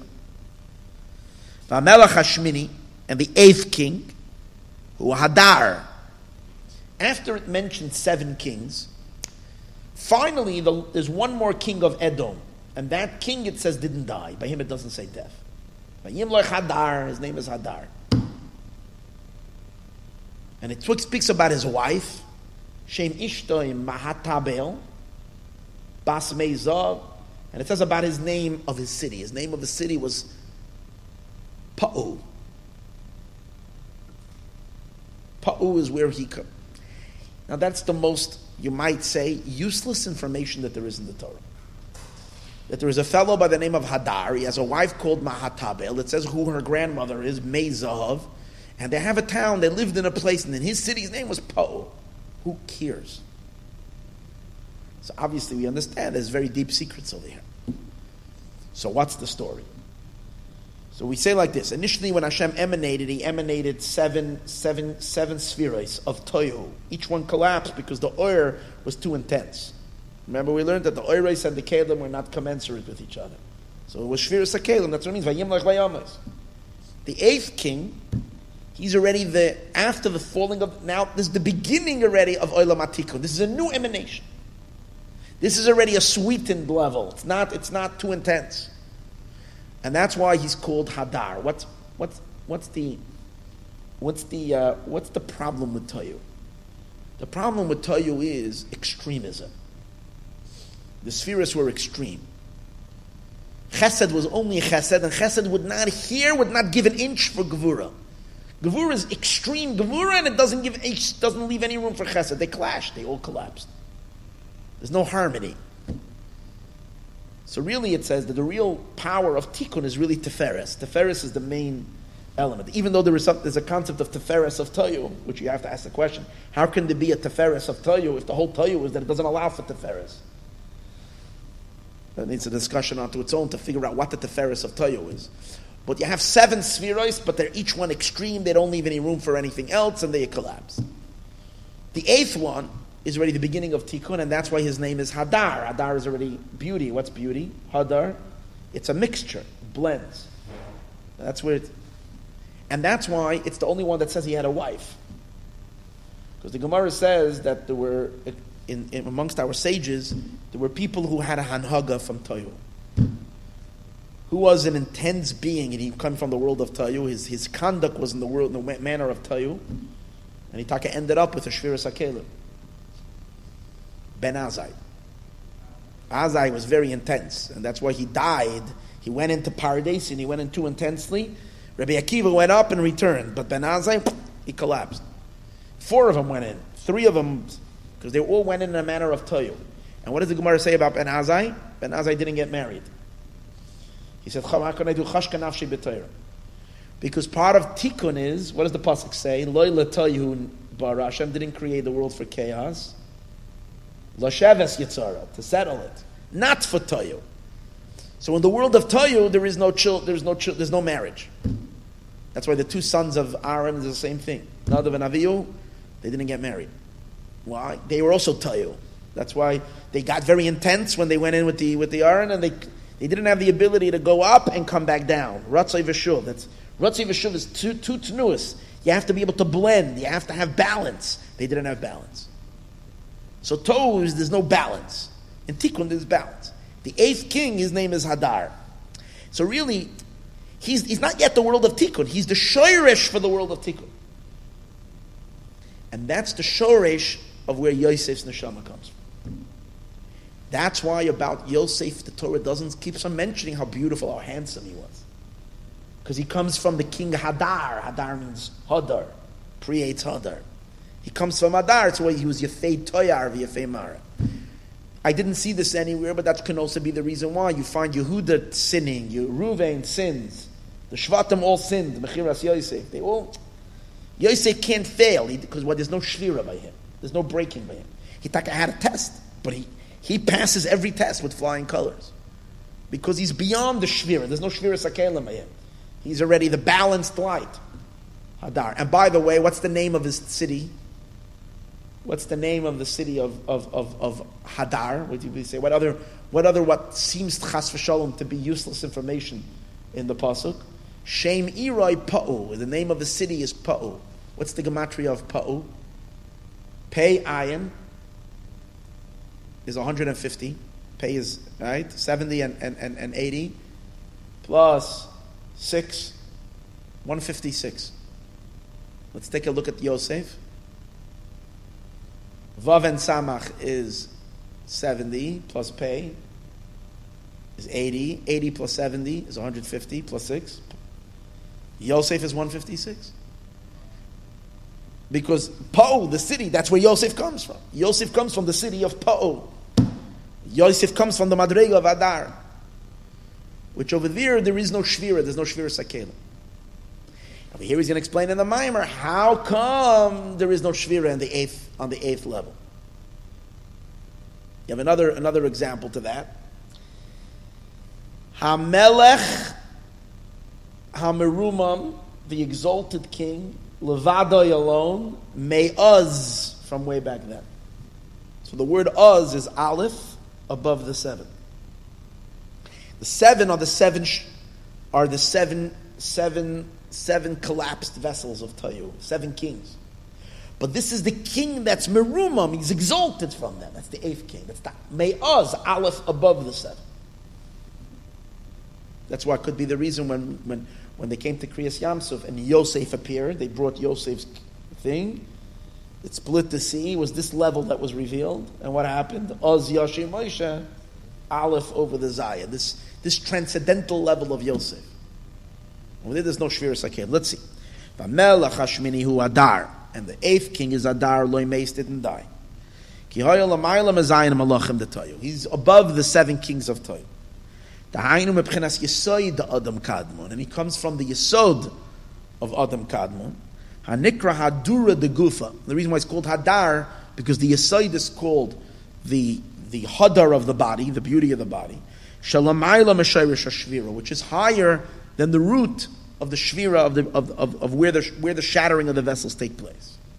Al kain, therefore, mimenu atikun v'habira. From him comes the whole tikkun and the whole bir. That's why when the Jewish people went to do the tikkun the first time in a place, where did all the shattered vessels, all the sparks, they all went down to Mitzrayim. Most of the goodies that fell down, the sparks went down to Mitzrayim. Who was sent down to fix the Yosef went down there because he's the one that goes down to Mitzrayim. Lishbar bar. What does the pasuk say? Vayitzbar bar. Bar is Reish Beis. The Reish Beis Netzutzim. Yosef gathers. He does the work because he's above the Shvira, so he can go down there. Yeah. The who? Meshem Ma HaChadash. He comes from the Shem Ma. Ma is total bittul. The Memitzcha Da'ak. He's not from the name Ban. He's from the name Ma. The Memitzcha that comes from the Metzach. Metzach is the forehead of Adam Kadmon. Ki do as it is known. I like the way as it is known. What exactly does that mean? What does it mean, the forehead of Adam Kadmon? What is this Ma HaChadash? I don't know. If one day when Mashiach will come, we'll know all these things. The Hine, Madregas Yosef, and the level of Yosef, Hu B'chinas Hadar. Yosef is that level of Hadar, Aniskaliyah. Ki hoya yafei toar. That's why he was so good looking, because he comes kidu as it is now. Madregas Shvatim, and the level of the Shvatim, Ma'azayin Malachim, they came from the 7 kings. The Ban Da'ak, they came from Ban, as we said earlier, from Malchus of Adam Kadmon, which is the source of the Ban, and that's where there was Shvira Sakel. Okay, lahav, and to understand Mahu Inyan Hamalachim. What does it mean, the kings, the Ban Da'ak, of the Ban, of Malchus of Adam Kadmon, Vigam Inyan Hadar, and also to understand Hadar, Shehu HaMavar, he's the one who purifies, and he's the one who fixes, Chulu. We first have to appreciate the whole idea. What he's basically going to explain is not, it's a very geschmacke explanation, it runs very smoothly. He's going to explain how the Orein Soif Be'etzem doesn't have any spheres in it. Because the Orein Soif is simple with utter simplicity. And therefore, you can't say on the Eibishter any tenuah of chesed, this, even in the most benign, to say it's not a sphera, it's hidden, it's a potential of a potential, even that you can't say. Because if you're going to find potentials in the Eibishter for something, then it's already considered something. I'll give you an example. The potential of fire. When you have a manifest fire. Is a fire? A manifest fire. How about fire that's inside a coal? When it's not burning, when the coal is out, but deep inside there's still the fire. Is there fire there? You can't see it, but it's behelim, it's there. How about in Iraq? In Iraq, in a flintstone, there it's not even in the Metzias of fire at all. It's not hot. It's not glowing, it's not shining. But the rock has the potential for fire, and it doesn't have potential for what? Let's find something else. It doesn't have potential for, you can knock a rock till tomorrow, you can't take out of it what? Water you can't, that's right. Only because of the miracle, but you can't take out water from a rock. Potential for fire. That means that it's there. If we would say that on the Eibishter, that he's the potential for Chachma, the potential for this, that means he has it in him in a very benign way. That would be limiting him. So you can't even say that. So then, but how do all these things come from the Eibishter? So that we say that these things, the Eibishter's names, they're only his name. The Eibishter has Chachma, but it's his name. And what's a name? When you think about it, I'm asking you about he gives an interesting mashal. When you say about a person, when you want to evoke someone's potential. So if you need someone to do you a kindness, you need someone to be nice to you, but they're not in a kind mood, but you know they have it in them to be kind. So what do? Send them a nice letter, and it talks all about their kindness and how crazy, and that evokes the kindness. So you can pull the potential out. That's dealing with what? Something that's there and it's hidden, and you have to fan the flames. You want to draw it forth. You want it to come to manifest by But now there's another thing. A person has a name. And when you call a person's name, they turn to you. Now I'm going to ask you, in the person's neshama, I'm not talking in a mystical, abstract, ruchnistic way that will say, okay, the name is shaykh to the neshama. Do you have your name inside of you? No, there's nothing, your name is, certain talents are inside of you. Your name is not inside of you. Yet, when I evoke your name, it's as if it's created now. It's as you're being nimshach. It's almost like these letters pop out. They're not inside of you, but they identify with you. It's almost like you create that channel now. Let's say, for instance, I'll give it a better example. How about is that someone is given a name by his bris? Let's say that's a holy name, it's shaykh to the letters of the name. What happens if we give someone a new nickname and suddenly someone started calling someone with a name and then suddenly everybody starts calling him by that name? That name for sure is not inside the person. But yet, it's still, when I call you, that person will turn around. Whatever the guy's name is, Fitzy. Okay? His name is not Fitzy. His name is, I don't know, Yerachmiel. But for whatever reason, they started calling him Fitzy. Okay, so, but now he's in the airport and someone says, Fitzy! He'll turn around. What? He doesn't have the Fitzy inside of him. Yeah, okay, but now he identifies with that name. So it's as if, in other words, even though he doesn't have, but in regarding to him, to the outside, that's a name. So by the Eibishter, everything we say, all the spheres, Chachma, Chesed, this, it's all only names, which means when we call it, it's as if it's created. A particular emanation. Potentially, the Eibishter could have emanated a gazillion other different things. Anything. He has no shaykhs to these 10 spheres. Chachma, Chesed, Rachamim. Could have been a gazillion other things. He gave us 10 different things to call out to him. And he has 0 of that inside of him. But when we call out of it, the names, Kale, Racham, whatever these names are, they cause him. So what do you see? That whole level of name is what? The whole inyan of name is the Eibishter's energy. It's like a ray. It's like to the outside. But how about the Orein Seif himself? Beyond all names. So the Shvatim, they're rooted in what? Already in the names. In Shem, in the name. That's called the Ban. The level of Ban, that's the names. It's the source where name, you say the Eibishter has such a name. Yosef, he's rooted in the Etzem of the Eibishter. And in the Etzem of the Eibishter, there's no Shvira. The Shvira happens only in the emanations and the energies that he projected to the world. That's where there's a Shvira Sakelim, and that's where there's a whole business. So Yosef is from a place beyond. That's the Nakuda that he's going to develop. I gave you that introduction so we can zoom through this. Okay? So now, let's go like this. In order to understand what are these kings of Ban of Ak, we have to preface by first prefacing something that is known. In the Orein Sof himself,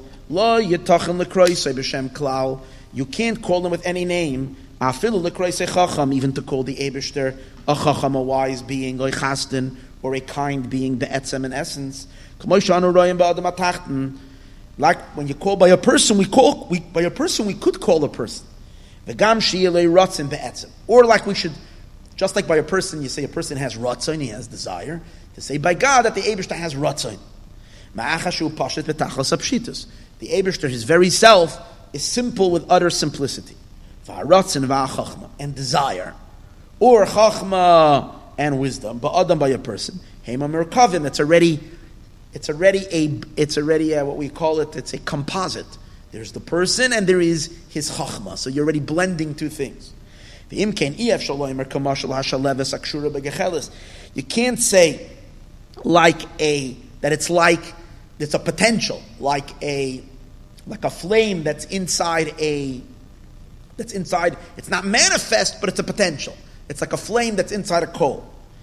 And we will say that in the same way is the erech, the value of when we speak about God's will or chachma of Atzilus, to the essence of God. And we'll say that in the Eibishter's essence, it's not manifest. In Atzilus, it's manifest. It's like a burning flame. In the Eibishter, it's like a flame that's in the coal. Sha'arei shalheves yeshna b'metzios behelam b'gacheles. Because the shalheves, the flame exists in a concealed way in the coal. And here he doesn't say it, but in what's it called again, in the other version of the Maimer, he says, and even to say that it's like the flame, the fire that's in the stone, it also exists in to some degree.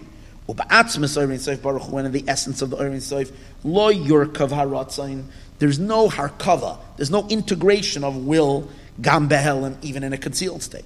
Is because he is simple with utter simplicity. And therefore we can't compare it, we can't draw an analogy between the Eibishter and human experience. Because by a human, even when you don't have your will revealed, the will is there be'etzem, because a human being is a composite. There's nothing wrong with us being a composite.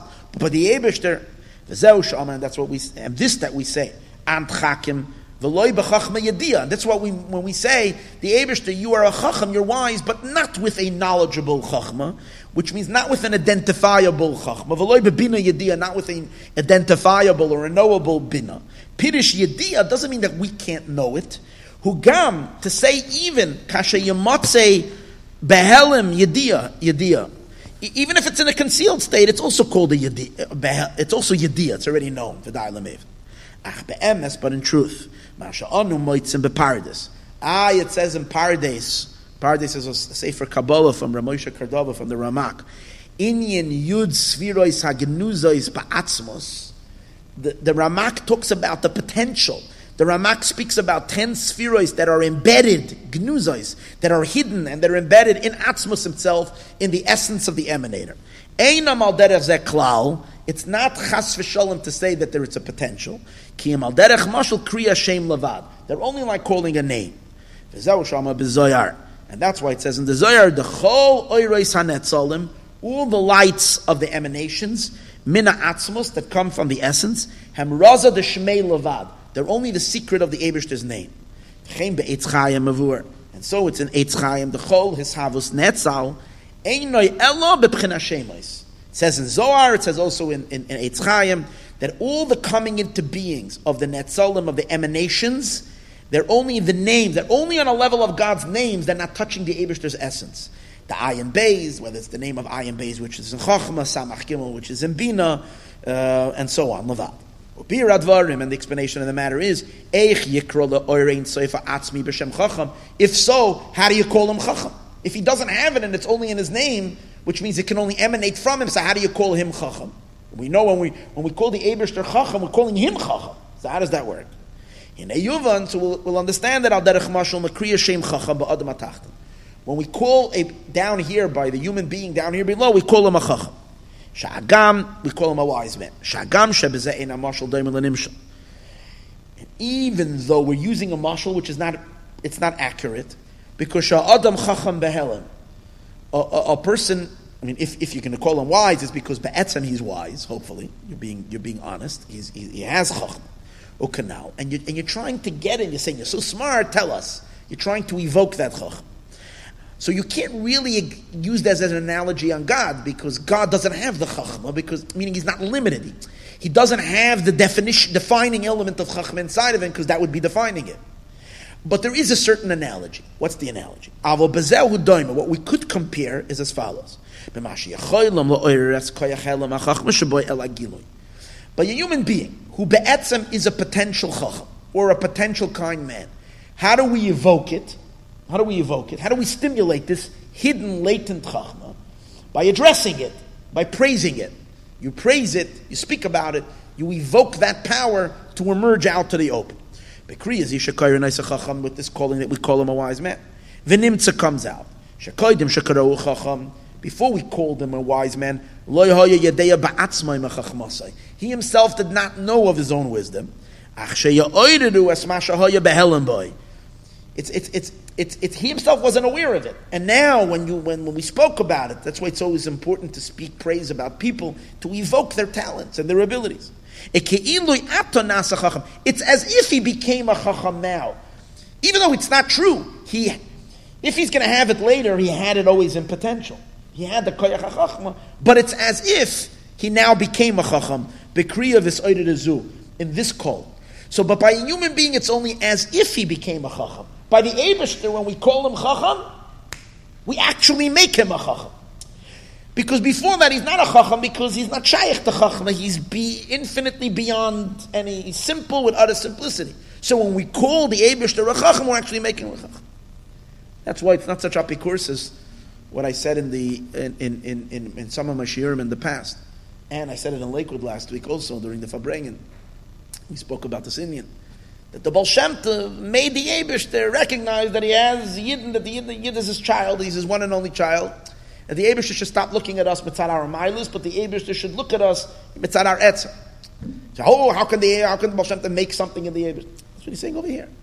And the Eibishter is parshat petachlas apshitis. When we call him chacham, we make him a chacham.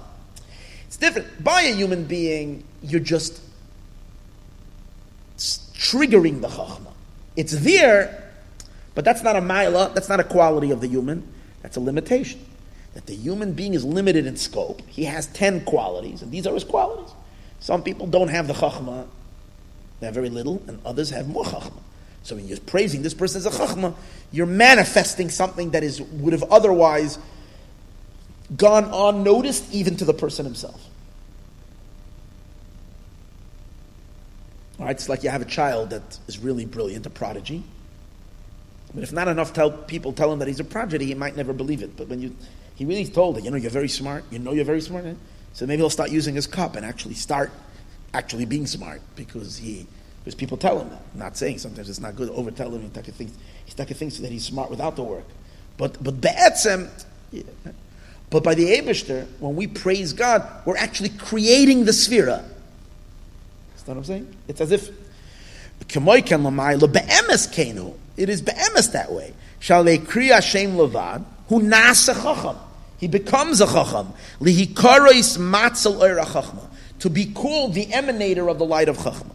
Vayidei kri Hashem chassid. When we call the Eibishter a chassid, oireru ha'atzmus, we evoke the atzmus lios la'or, that he should become a luminous umekoir la'or chesed hanetzal, and that he should become a source for chesed hanetzal that is emanated. That's why we say they're only his names. Why? Before we called him, he was simple with utter simplicity. Because even in a concealed state, you won't find the makar, the source of these lights, of these emanating lights. Like we said earlier. And even they are hidden there. To himself, they're not really true that they're there. Like there is by a person. By a person, they exist very benign carvings inside of him. The Eibishter doesn't have any carvings, or triangles, or squares, or circles. He is simple with utter simplicity. And therefore, you can't define him with any definitions. We actually create it through calling out to him and evoking and raising feminine waters to him. Just like by human experience, we take something from a concealed to a revealed through calling out to it. By Hashem, even the concealed happens at that time. From the essence of the simple essence, and it is enough to those who understand. That's why he says it's more compared to the name of a person than to the qualities of a person. Because the qualities of a person, as we said earlier, chacham and chesed, these are things that are more embedded in you. It's just that you have to shine light upon them. You have to draw them out. But a name of a person, especially a random name that people started calling someone, he doesn't have the name inside of him. By calling him that name, we create within him a passageway through which he shines his light. It's not so much inside of him before they call him. Ratzon and Chachma is more part of the person. When they call him Yifna L'Kairai, still he turns to one who called him. Kein al derech mashal Yifna ha'atzmos, the atzmos, the essence of the Eibishter, turns. It's like a name. You're calling him by the name of kindness. Through the name of in the kindness of Atik Yoimin or Kedoyim as it is known. And he's calling himself that way deeply inside of him to become a potential for that Inyan. It's understood. It's a very, very amazing thing what we're saying over here as how we can design the Eibishter. You realize that? When we're calling the Eibishter by certain names, we're actually creating him. I don't mean creating him. He's like a plain piece of paper in that sense that has no... And the way we relate to him, that's how we draw him forth. Isn't that the most coolest thing?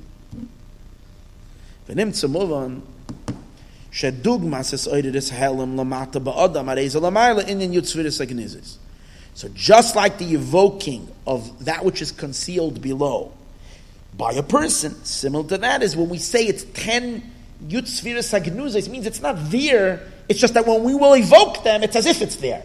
It's not really there, but we're actually creating their potential. But that's why we can understand this level from where it's created, so to speak. Let's put it this way: this power that we can draw Hashem forth in any shape or form that we're calling Him into. We can understand that that doesn't affect His essence. That affects the way He emanates to us. So that's the idea of Malchus of Adam Kadmon. Malchus is always the idea of kingship is only from you to someone else. So if we go deeper than Malchus, and we're getting to Yesod of Adam Kadmon, that's really the essence of Adam Kadmon himself, as he is for himself. Creation doesn't even nash or nibble on that level. Creation is only from the Malchus, only from the name element, only from the spherotic, from the spheros element, which is the idea of these. It's almost like it's not even the true substance of Eibishter. And that's why we say, Ani Hashem lo shenisi, Hashem doesn't change from creation. Because it's only His names, it's not even Him. He's being called into, and that's the energy that the whole creation is based on. The holding building blocks of creation, the foundations of creation, are these names that don't even exist in Him. It's when we call them, it becomes that. So we can understand the difference between the Malchus of Atzilus, the Malchus of Adam Kadmon, to the Yesod of Adam Kadmon, is what? Is an infinite and absolute gap. This is Eibishter as he Be'etzem is, and this is... So if we say that the Shvatim come from the Malchus of Adam Kadmon, and Yosef comes from Yesod of Adam Kadmon, the distance is Ein Sof. This is the Malchus of Adam Kadmon, which is the root of the 7 kings. Piddish. The whole idea of calling a name. Since this is the bottom of all levels. Shela Atzmus of the essence. Yikara b'shem Malchus, that's why it's called Malchus, because that's what Malchus is. Ki amida shel ha-Malchus. The whole idea of Malchus is the expressor. Malchus is the way something expresses itself to the outside. His pashtus is the expansion. His galus and the revelation levad ki yidu as it is known. V'zeyin Malchus ta'ak, and this is the idea of Malchus of Adam Kadmon. Ki ak ba'atzmusai, because Adam Kadmon in its own, who kadmus hamatzal, is the Kadmus means the primordial emanator, ba'atzmus Orin Seif Baruch Hu, in the essence of the Orin Seif, which means that which always was. V'shiyah nikra b'shem legabe anatzolim, that he should be called with a name to the emanations. Chacham, wise, chastin, kind, b'chachma yediyah, with a knowledgeable chachma, with a knowable chachma. Hainu b'chinas malchus ta'ak, that only happens from the malchus element of Adam Kadmon Levad. Shu b'chinas Shemoy, which is only his name, v'loy matzmusay, not from his essence, k'nis kliyah. U'meklolis in Yeshemoy. That's the general name. So there's generally one level called Malchus, which is his name. And from there comes the seven names, which each one is a particular manifestation. The Savu Prati Hashem comes the details of the name. The Zayin Malachim of the 7 kings. Shen Zayin Midois, which are the 7 Midois. Hagnuzos, which are hidden, B'matzel, which means the potential. As we said before, it's not even a potential. In Malchus, they're hidden, but they're not hidden deeper in him.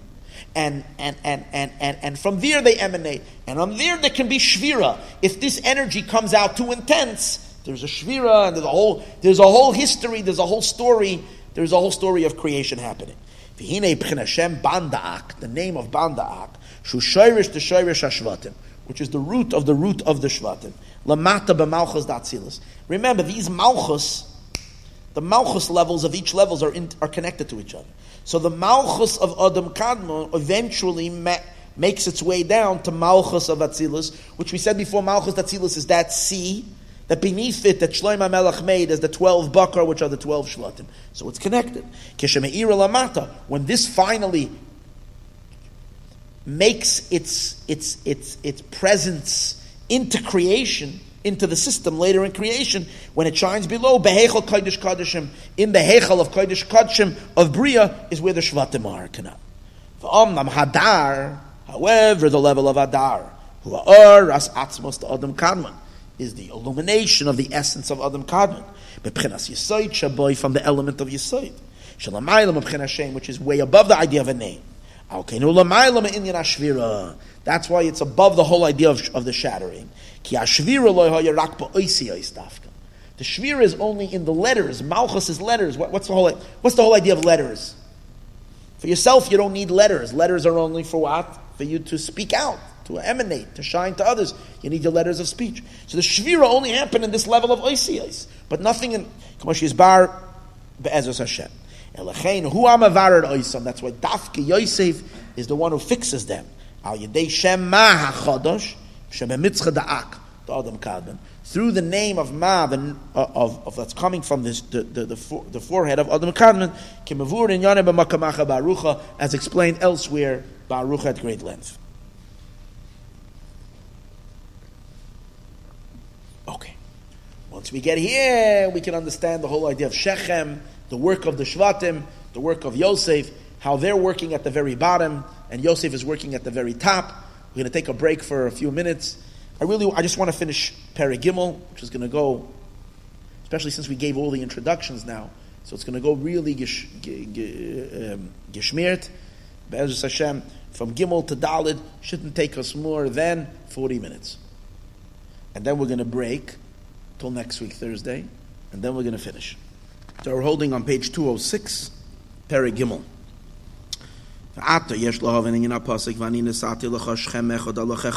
Now we can understand the pasuk. And I have given you a Shechem Echad over your brothers. And the root of this is as follows. Because the Shvatim were involved, as we said earlier. Their inyan is to raise the Shechina. Their inyan is, see, they're existing within creation at the very bottom.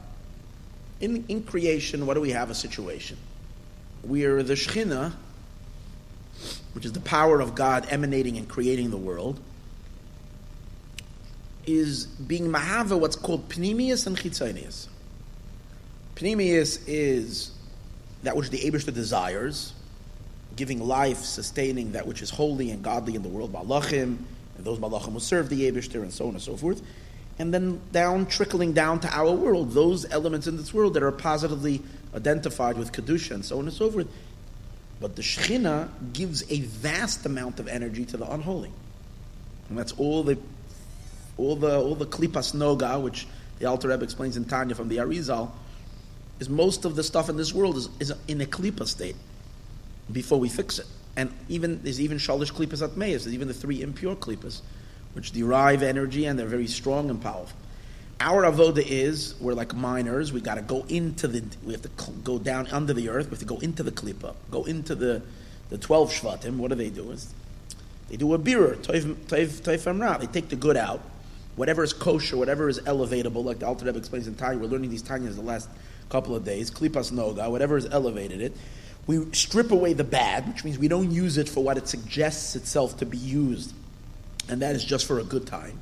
Instead, we take that energy and we use it to serve the Eibishter, God's interest. So we're tearing the chitzonim. The forces of Klipa lose their energy because we're engaging it, And we're taking the energy out from the klipa, putting it to Kedusha. That's the avodah of Ma'almim Alumim I told you earlier, and that's the avodah of Shechem, taking from the back and moving to the... But where are we doing it? We're doing it down over here in creation, at the very end, where the Shekhinah is the last force, the last level of godliness, the words of Hashem. Hashem is emanating, speaking, and creating the world on the farthest level of Elokus. We're trying to separate. Remember, I said earlier that the klippas derive energy at the very end, the end. Over there, we're trying to separate the good from the bad. Yosef has a much, much higher role. Yosef is going to bring another bearer, also a bearer.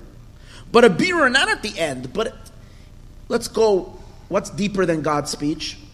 Hashem's thoughts. Hashem's thinking. What's deeper than Hashem's thoughts?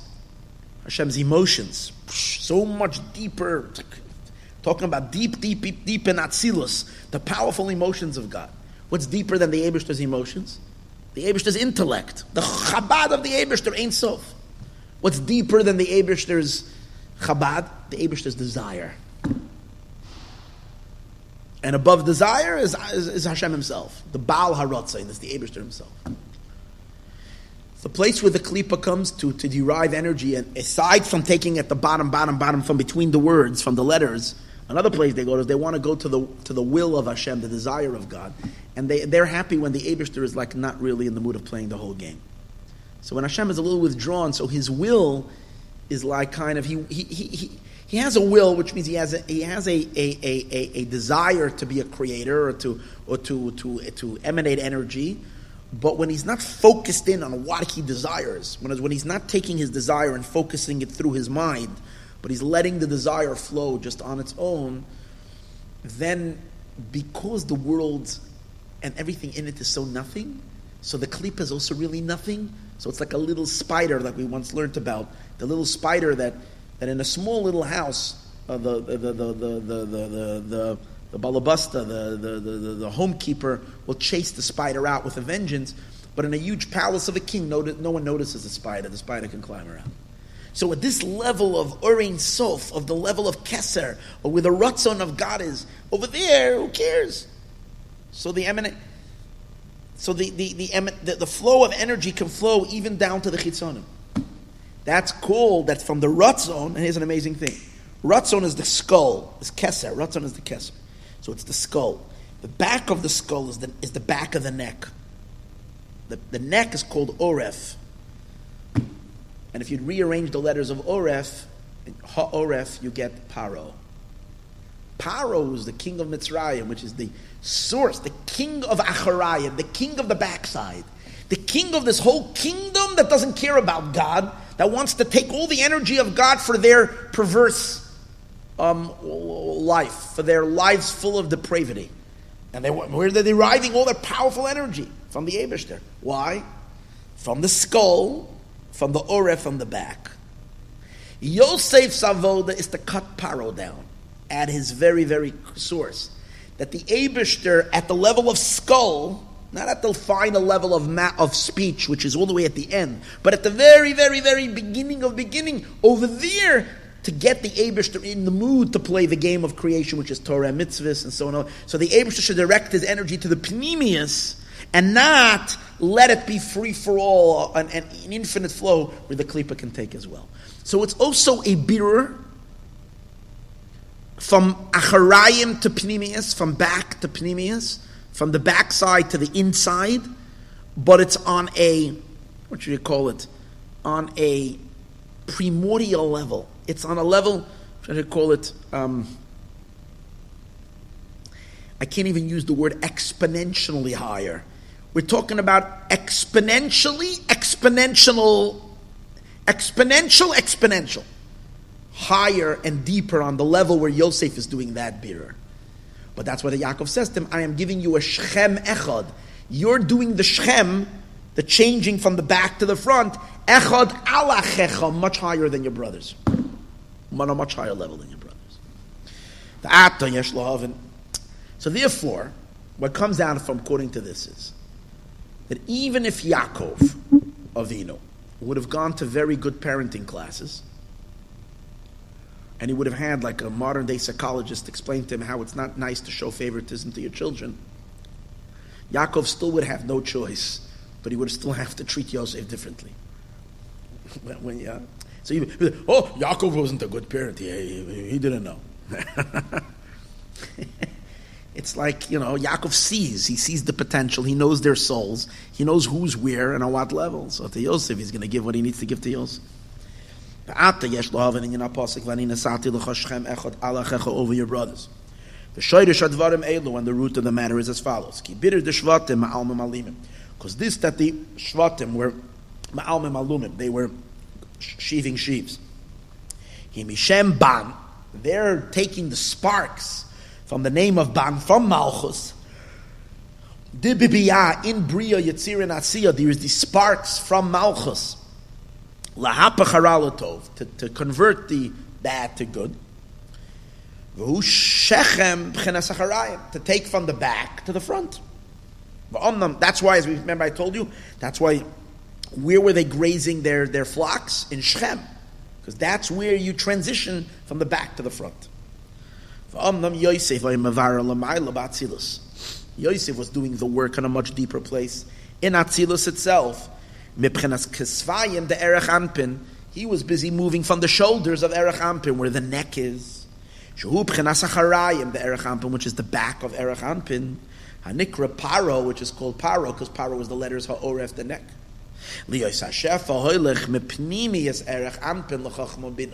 Yosef wants to direct the energy from the Pnimius of Erech Anpin, from the Pnimius of Keser. Erech Anpin means the long face, which is Keser, which is the level of desire of will, that the Eibishter's will should be in the program, in what Hashem truly cares about, which is in the Chachma and the Bina, which is God's wisdom, which He appreciates what His plan for creation is. The deeper plan, the godly plan. Right? So, it should go to the Erech, who? Oh. Now, if the energy is going to flow from the skull, from the down to Chachma and Bina, and from there down into the creation, that means that, now by Chachma and Bina it says, Kanei Chachma, Kanei Bina. Acquire Chachma and acquire Bina. But it uses the word Kaneh. Now Kaneh is really the pipe in a human being. Kaneh is the pipe, the windpipe that goes from, and the windpipe really attaches itself to the brain. Then it goes down to the heart. Over here you get the oxygen, but it's really attached to the brain and it goes to the heart. When we're saying that Yosef is bringing light from the Keser down into Chachma and Bina, means he's funneling it through the Kaneh, the Knei Chachma, Knei Bina. And what that means, he's bringing it into the Sar HaMashkim. Let me one more Hakdama, one more introduction we need before we can learn further. Paro, we said, is the king of Egypt. He's in the back. Now Paro has an entire infrastructure of Klippa. He's the king of Klippa. He's got a whole infrastructure of Klippa. Paro is the neck, but then he has to channel his energies down into the world of Klippa. How does that happen? So it goes through, the neck is the back, but by the back there's the throat, and the front is the throat, and the back is the neck, but there is and what do you have over there? You have a channel. And really, what you have over there is three pipelines. Three pipelines. The three pipelines are the windpipe, which is called what is it called? The trachea. Trachea is the windpipe. Then you have the esophagus, which is the food pipe. And then you have the main blood artery. That's called the viridin. So when you take a look, when Yosef comes down to Mitzrayim, you find him immediately being involved with three ministers of Paro. He gets sold to the minister, the butcher, Sar HaTabachim, that's Potiphar. He's the butcher. But in a very short period of time, he ends up in prison, and he encounters the other two ministers of Paro. The butler, which is really the Sar HaMashkin, he's the bartender, And the Sarah Ofen is the guy in charge of the baker. So in Kabbalah it says that these are three, they're not just physical figures, they're spiritual powers. What are they? There are these three pipes, but they're serving Paro. So Paro is at the neck, but how does Paro channel his energy down to the rest of the body of Klippa? So these three pipes. The wind pipe is one kind of Klippa. So let me see. The wind pipe is really where moisture goes. In the wind, moisture goes down to the lung. And so therefore we're going to learn more about it more in detail next week. That's associated with the Sar HaMashkin. He's bringing liquid. So that's what the windpipe does. It takes moisture, it brings it to the lungs, it blows that cool moisture onto the heart, it actually cools the heart. That's the mashkin. Then there's the butcher. The butcher is associated with blood because he kills the animals, takes their blood out. So that's more related to the blood artery. The main blood artery, I don't know what it's called, the main blood artery that runs up through the neck. I have a name for it. What's it called? You remember what it's called? The main blood artery that runs through the neck.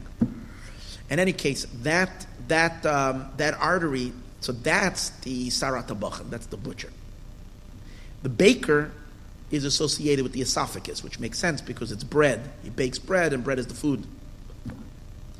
But really, as he's going to explain later in the Maimah, we're going to see that the esophagus serves as the intermediator between the other two pipes. Because the main objective of the water pipe, of the mashkin, Sarah Mashkin, is mainly downward flow, like water flows downward. It's mainly about bringing the moisture of the brain, the coldness of the brain, down to the heart. We're going to talk about it more next week, so I'm not going to elaborate on it now. The main objective of the baker, the artery, is to take the blood, which is mainly in the heart, and to pump it up to the brain. It's an upward pump. So it's the opposite. One is going down, one is going up. The baker, the esophagus, does both. Because what is the blood? What is the food? It brings the food. What does the food do? The food creates blood. So on the one hand, it's associated with the butcher, with the pipe, the blood artery, because it's producing blood. But on the other hand, it's also strengthening the connection. I think that's what they say. I'm going to see later. I'll look into it. We're going to further explain it next week, and I don't remember how he explains how it's connecting the brain. It's also a downward. It's an upward and a downward kind of a element. It serves as the mediator between the two powers. So in Paro, these are all three forces of Klippa, and the main dangerous guy is the baker. That's why Yosef finishes him off. That's why Yosef immediately gets him strung on a tree. The Sar HaMashkin, Yosef elevates. That's why he puts him back on his post. That's an elevatable part of the Klippa that we can elevate. It's a Klippa, but it can be elevated.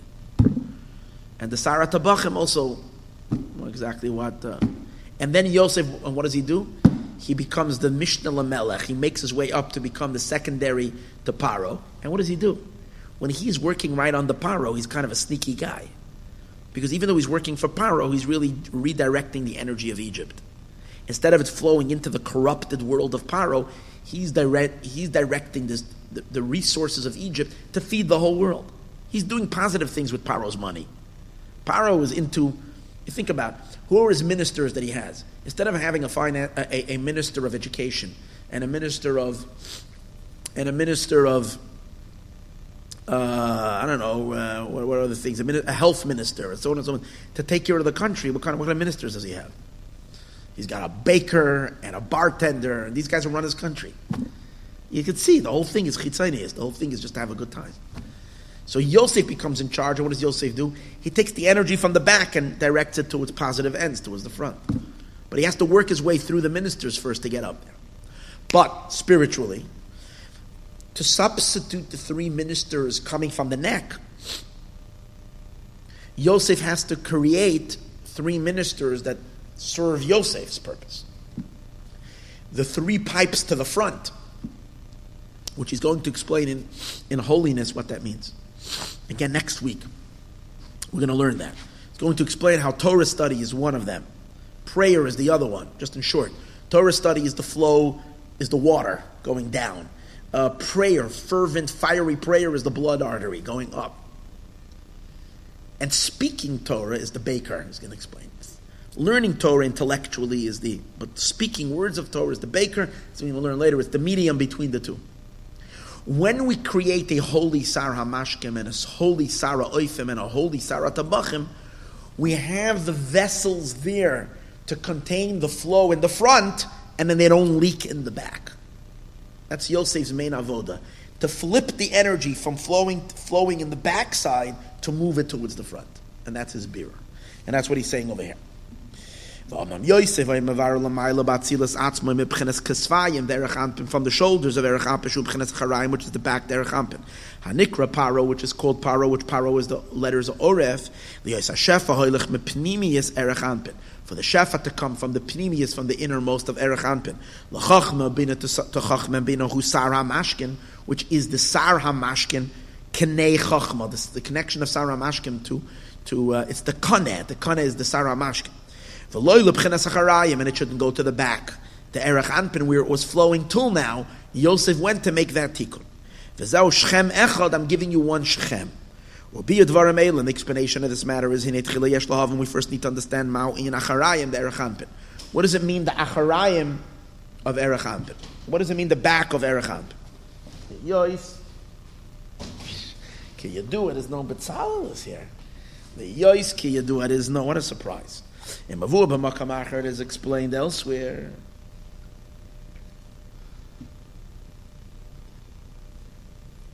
Be'in yin shemamis b'yadayim titafis. So this, it is known what it says elsewhere. In the concept of, we say the spider, b'yadayim titafis, the spider, remember I gave that example earlier. A spider, everybody chases a spider. But what? Vihi doesn't bring the end. And the spider marches around happily in the king's palace and no one bothers her. So it's explained because no one cares about it. Because in the big palace, no one notices a spider. The same is also in the vastness of the Ein Sof, no one notices the Klippa. So Klippa can come up there and think they can take whatever they want. And he gives another example to that. You see, when a person is sleeping, an amazing thing. When a person is sleeping, flies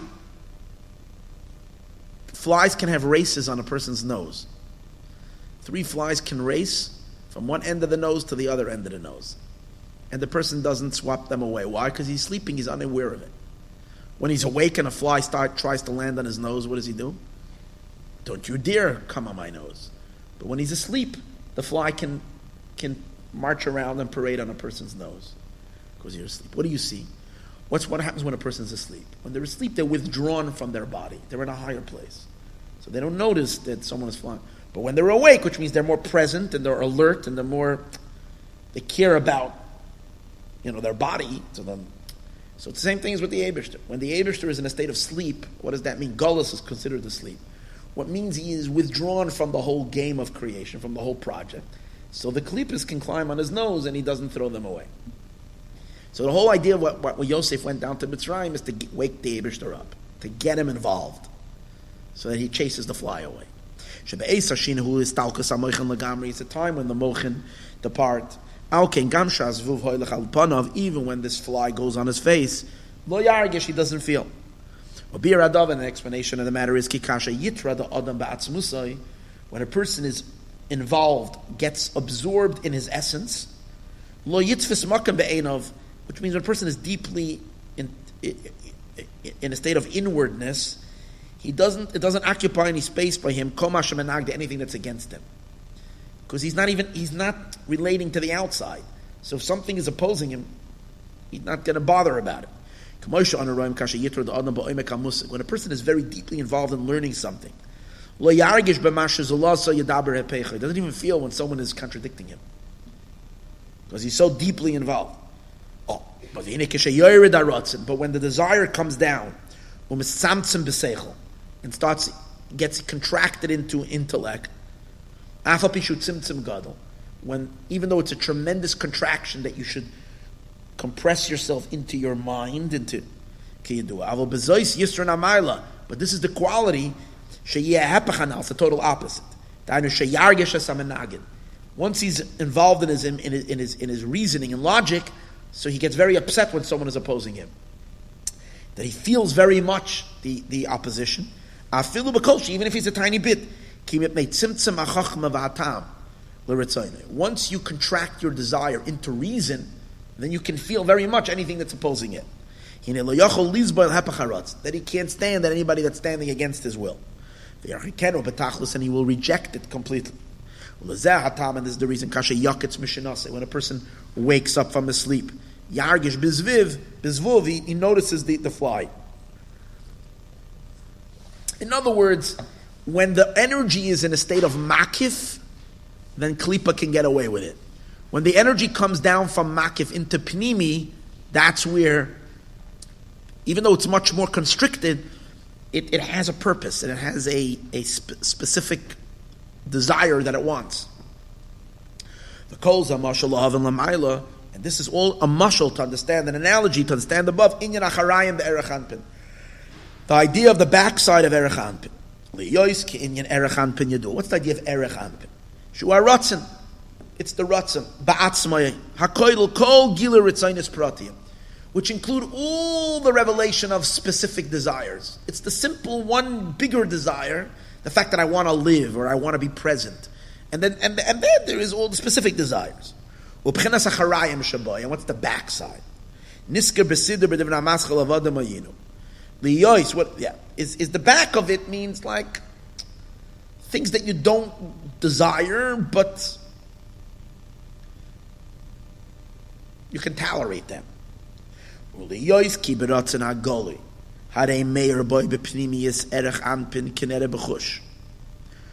Since in Ratzin, in revealed desire, the entire Pnimius Erech Anpin is revealed. Kenere B'chush, a kol Pnimius Anefesh, that the entire innermost of a person's soul, Miskasheres Ba'aratzin, gets involved in Ratzin.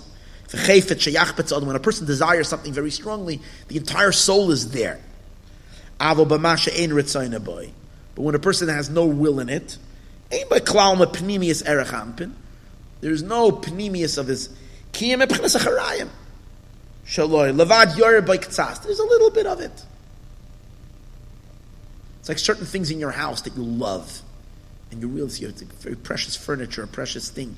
You bought a painting, you bought something, and you walk into your house, your entire desire is in that particular thing.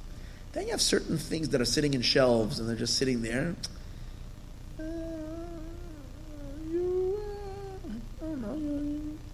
You let it be, and you keep on thinking, I should really throw this out. There. You see. So then, there's space in you for it to exist, but there's very little desire in it. It's there, let it stay.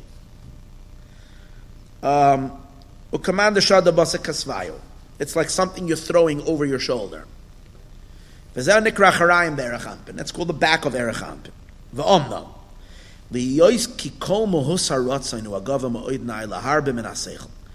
whole substance of desire is very high, much higher than seichel. It's not so contracted. Like intellect, like we said earlier.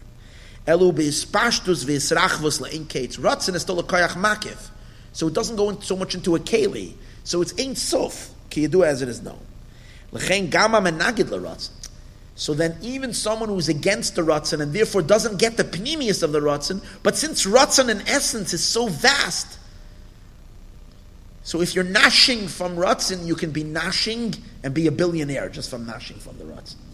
Because Ratzin is it's an energy that's so it's not filtered yet, and it's not screened, it's so Ein Sof, that even if you're just being tolerated by Ratzin, you can still get an enormous amount. That's what the Klippa wants. They want the Eibishter to be asleep, like kind of not caring, and they can take from his desire, but even from the back of his desire, it's an enormous, much more than they can take from the bottom leakage, as we spoke earlier. Yakabal harba shefachayas, they can receive an abundance of energy. Kol's man shaloi nesamtzim haratzon b'seichel, as long as the ratzon did not get contracted into seichel. V'zeu marach af l'rishayim, that the Eibishter tolerates the wicked. Marach af comes from erech anpin. Erech anpin means the long. Ekenya Maimer is like Chazal say, loidia kama erech apayim lofanu. It says that there were 10 generations that God got angry, and the Eibishter let them live. Not only let them live, He gave them brachas chas v'shalom. Because it's coming from erech anpin, He tolerates, and He's not really. Because the power of ratzon is so great, and it's so broad.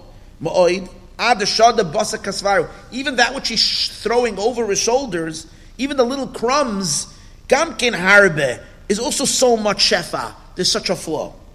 Which they would never receive when the Eibishter is putting on his chachma lens and analyzing the world from the place of chachma. And that's the idea of paroi. Oire fe'elyon, the supernal neck, shemakabel yanika, macharayim the erech anpin, which can receive from the back of erech anpin, and that's where the klippus can rob kedusha and have an unbelievable power. And particularly when the Eibishter is like withdrawn into himself, which means he's not engaging the creation, and therefore the purpose of creation is not so vivid in his eyes, in his mind at that time. So therefore the energy flows indiscriminate, so to speak, and a lot of it flows down into the acharayim, into the back. When the Eibishter is in a tenuah, in a state of withdrawal from being intimate with the creation and the like, the klippus can then have a lot of energy. In Paradise, from the Ramak, there is an erech, there is a section on the word oi. Oi is a Jewish krechts. We always krechts on oi. And there's a whole section of Kabbalah explaining oi. What's oi? Oi is when oi mehoya lano, when the Eibishter withdraws deeper in himself, becomes oi.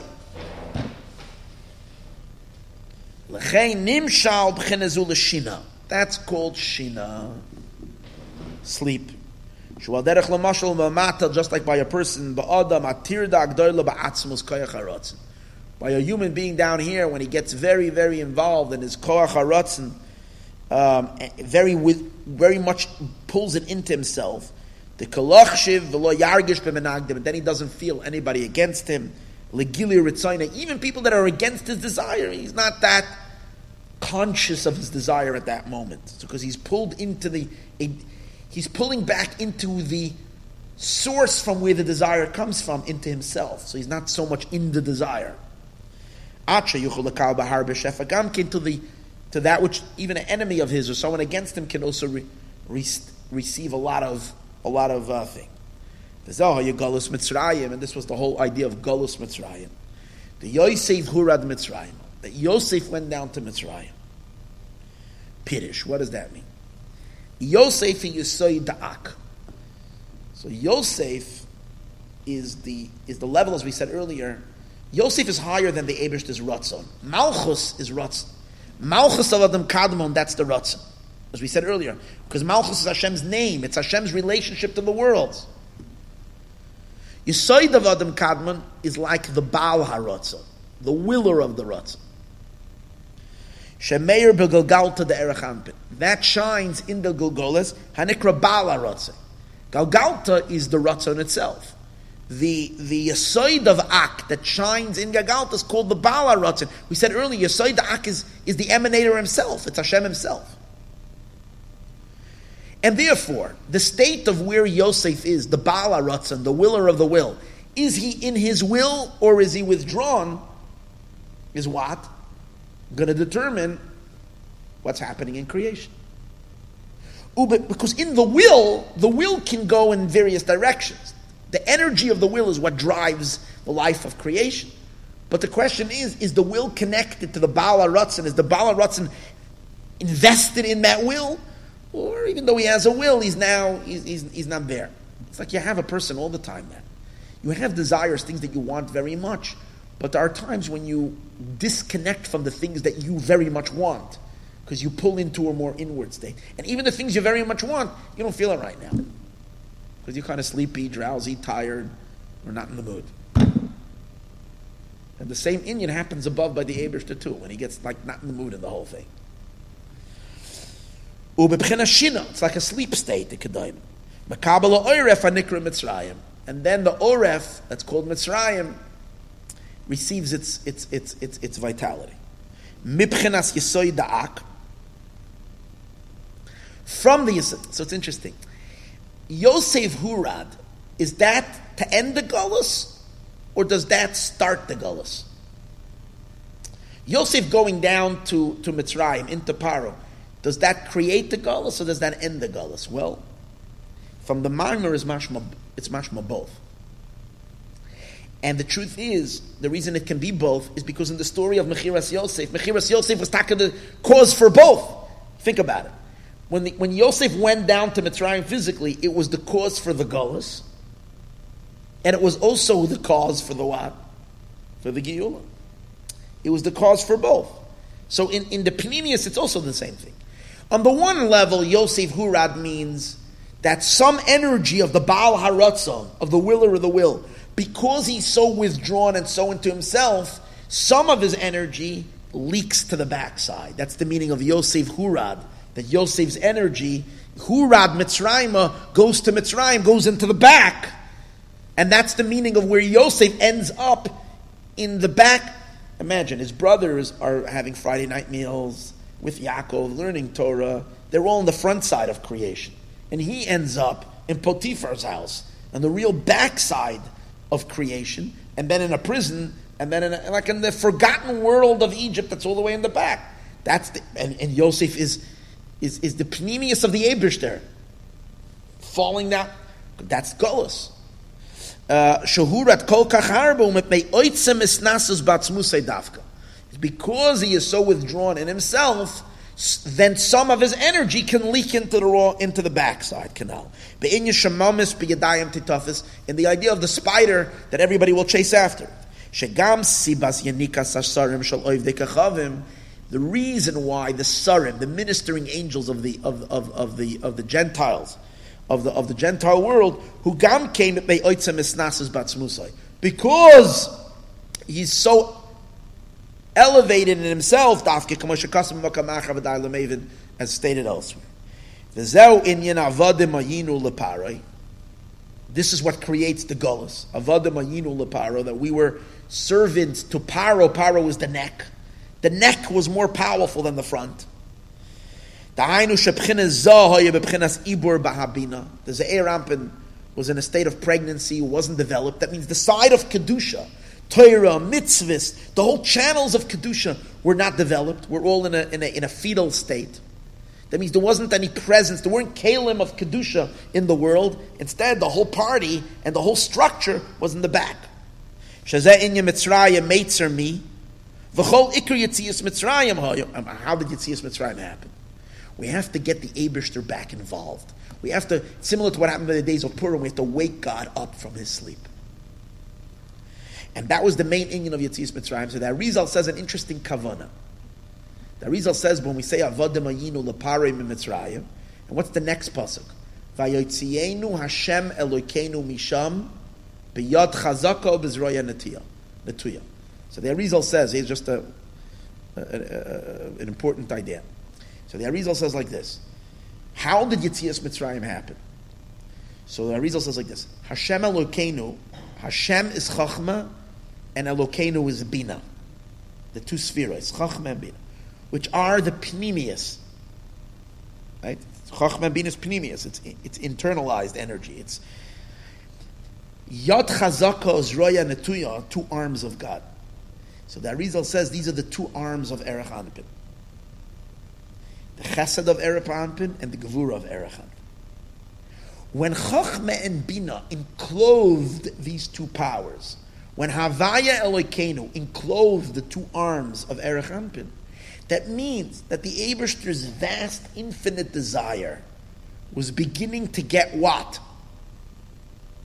Direction, purpose. Which means that the Eibishter's desire was focused. Through what? Through a plan, through intelligence, through what does he want? Then there's no reason for Klippas to receive anymore. Because they if you start making a reason why you created the world, you start figuring it out and coming to an appreciation of what your plan is, why would you give them anything? So then, automatically, we went out of Mitzrayim, because they lost their power. So the Arizal says, it's through Chachma and Bina, in clothing the arms of Erech Anpin, that Erech Anpin was now enveloped in Chachma and Bina, which means it wasn't a free lunch anymore. In Mitzrayim, the Eibishter gives chinam for free. The Eibishter was channeling, he had a certain objective in creation and in the world, and which is Torah and mitzvahs, that he should be a king. And why did he create this all? That he should be a king. Who's going to make him a king? The Jewish people, through Torah and mitzvahs. Then the flow flows to Kedusha and not to Klippa. So this is the idea that he's saying, and that's what Yosef began that process, to take the energy out from the Chitzonius and move it to the Pnimius. As he says, okay.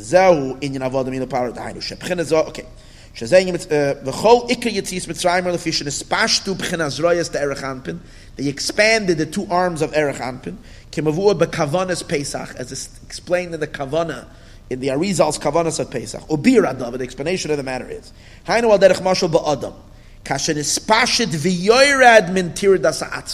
when he wakes up from being so spaced out in himself, and shall bala ratzon of the owner of the will, that he descends down baratzon. He gets back into the project. He gets back into what he desires. Zroyos. So now in the ratzon there is now zroyos. There is arms. Dahainu chasad megvuros. There is the chesed. There is the gevura yam and a smile. Al pi chachma bina, which are directed by the chachma and the bina. The same is also above. The Eibishter descends to enclose himself in Chachma Bina.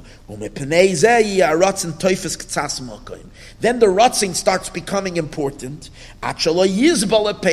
till he can't stand that which is getting in the way, and that which is opposing him. And that's what means we went out of Mitzrayim. The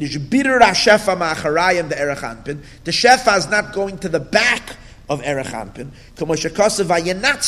We took out the money. We took out the cash from Mitzrayim. We took out the entire flow from Egypt. It will not continue to go in the back of Erech Anpin. It will go towards the front. It will go to support good causes. Which is the Gili of the Eibishter's Ratzon. You see today as well, I'm sorry for being political, but you see today as well, the whole side of Klippa, which is the left in the United States, wants a flow where there's no discrimination, there's no walls, there's no giving, there's no border, there's no everybody get, you want to come, you get this. This is such a tenuah from Klippa. Everything is, give. Where there is Kedusha, there has to be some kind of a design. There has to be what is appropriate. Where should the energy go? Who's deserving? In what? Show something that you're going to produce. Be a productive human being. You could be productive if we force you to be productive, and you can contribute to society. You can do something. Not stam, give handouts and give endlessly. That's Mitzrayim. You see, it's the same thing. And the physical reflects the spiritual. It's such a klipa. But when you appreciate, okay, you know what, we want to give. Of course you give tzedakah. But there has to be accountability. There has to be, and then everything functions well. Everybody does much better. So there is a cheshbon. There is a calculation. This whole idea of nothing, everything is just free and open and this.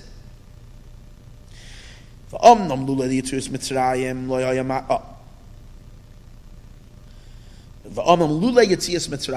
there wouldn't be Yetzias Mitzrayim, it means as long as the energy is flowing to the back, there would not be any Matan Torah. Because you need the energy to flow into Chachma. The Torah comes from Chachma.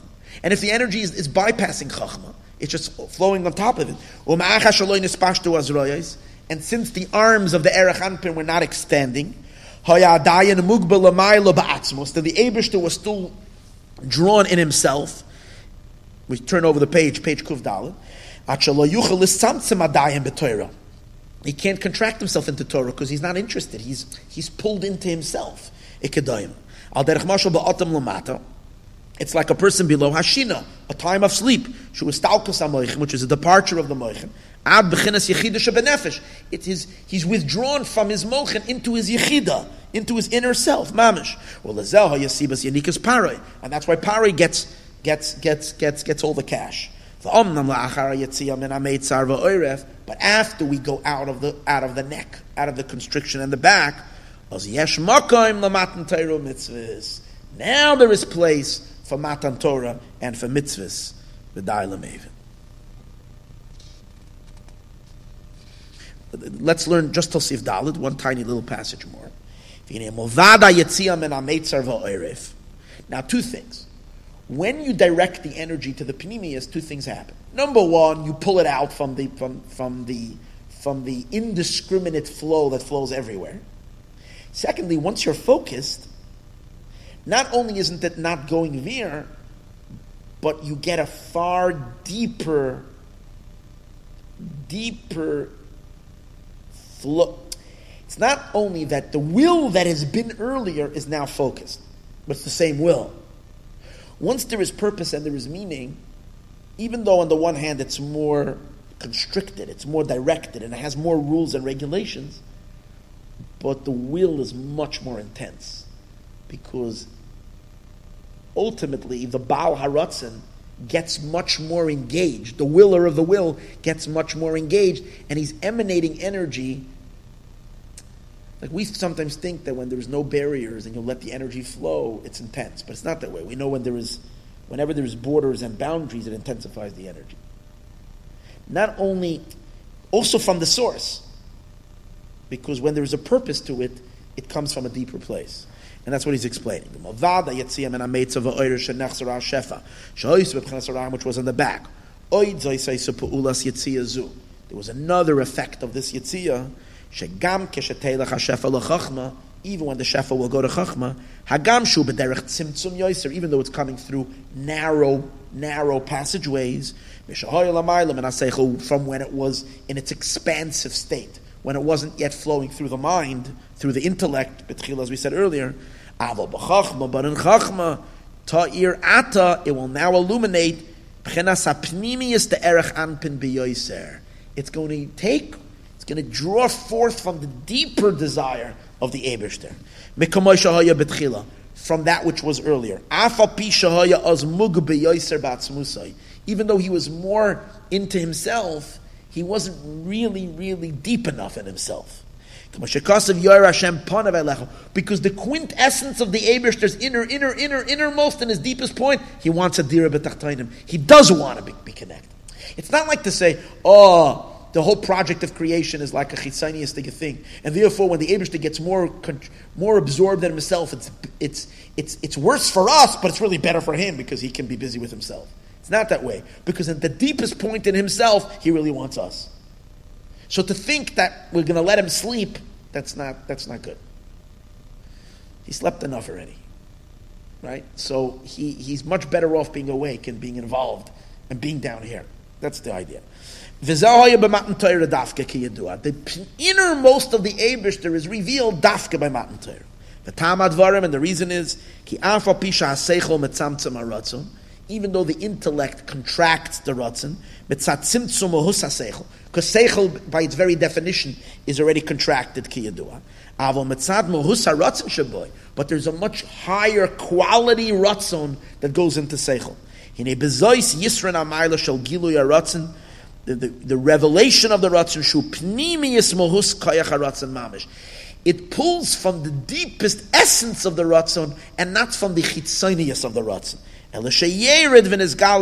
It's only that it descends and it reveals itself in a very potent way. And the beginning and the end is wedged in the beginning.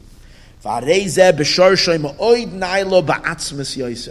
is rooted in atzmus, in the Eibishter, much higher, harbe, much higher, from when he is naturally just withdrawn into himself, when he doesn't want anything. You might say when a person is like, doesn't want anything, so he's kind of very much into himself because he doesn't want anything. No. We're saying that when he does want something, he's actually touching it. In that desire lies a deeper essence than when he is just withdrawn from it, doesn't care. What are the mitzvahs? These are the gili of the ratzon of erech anpin.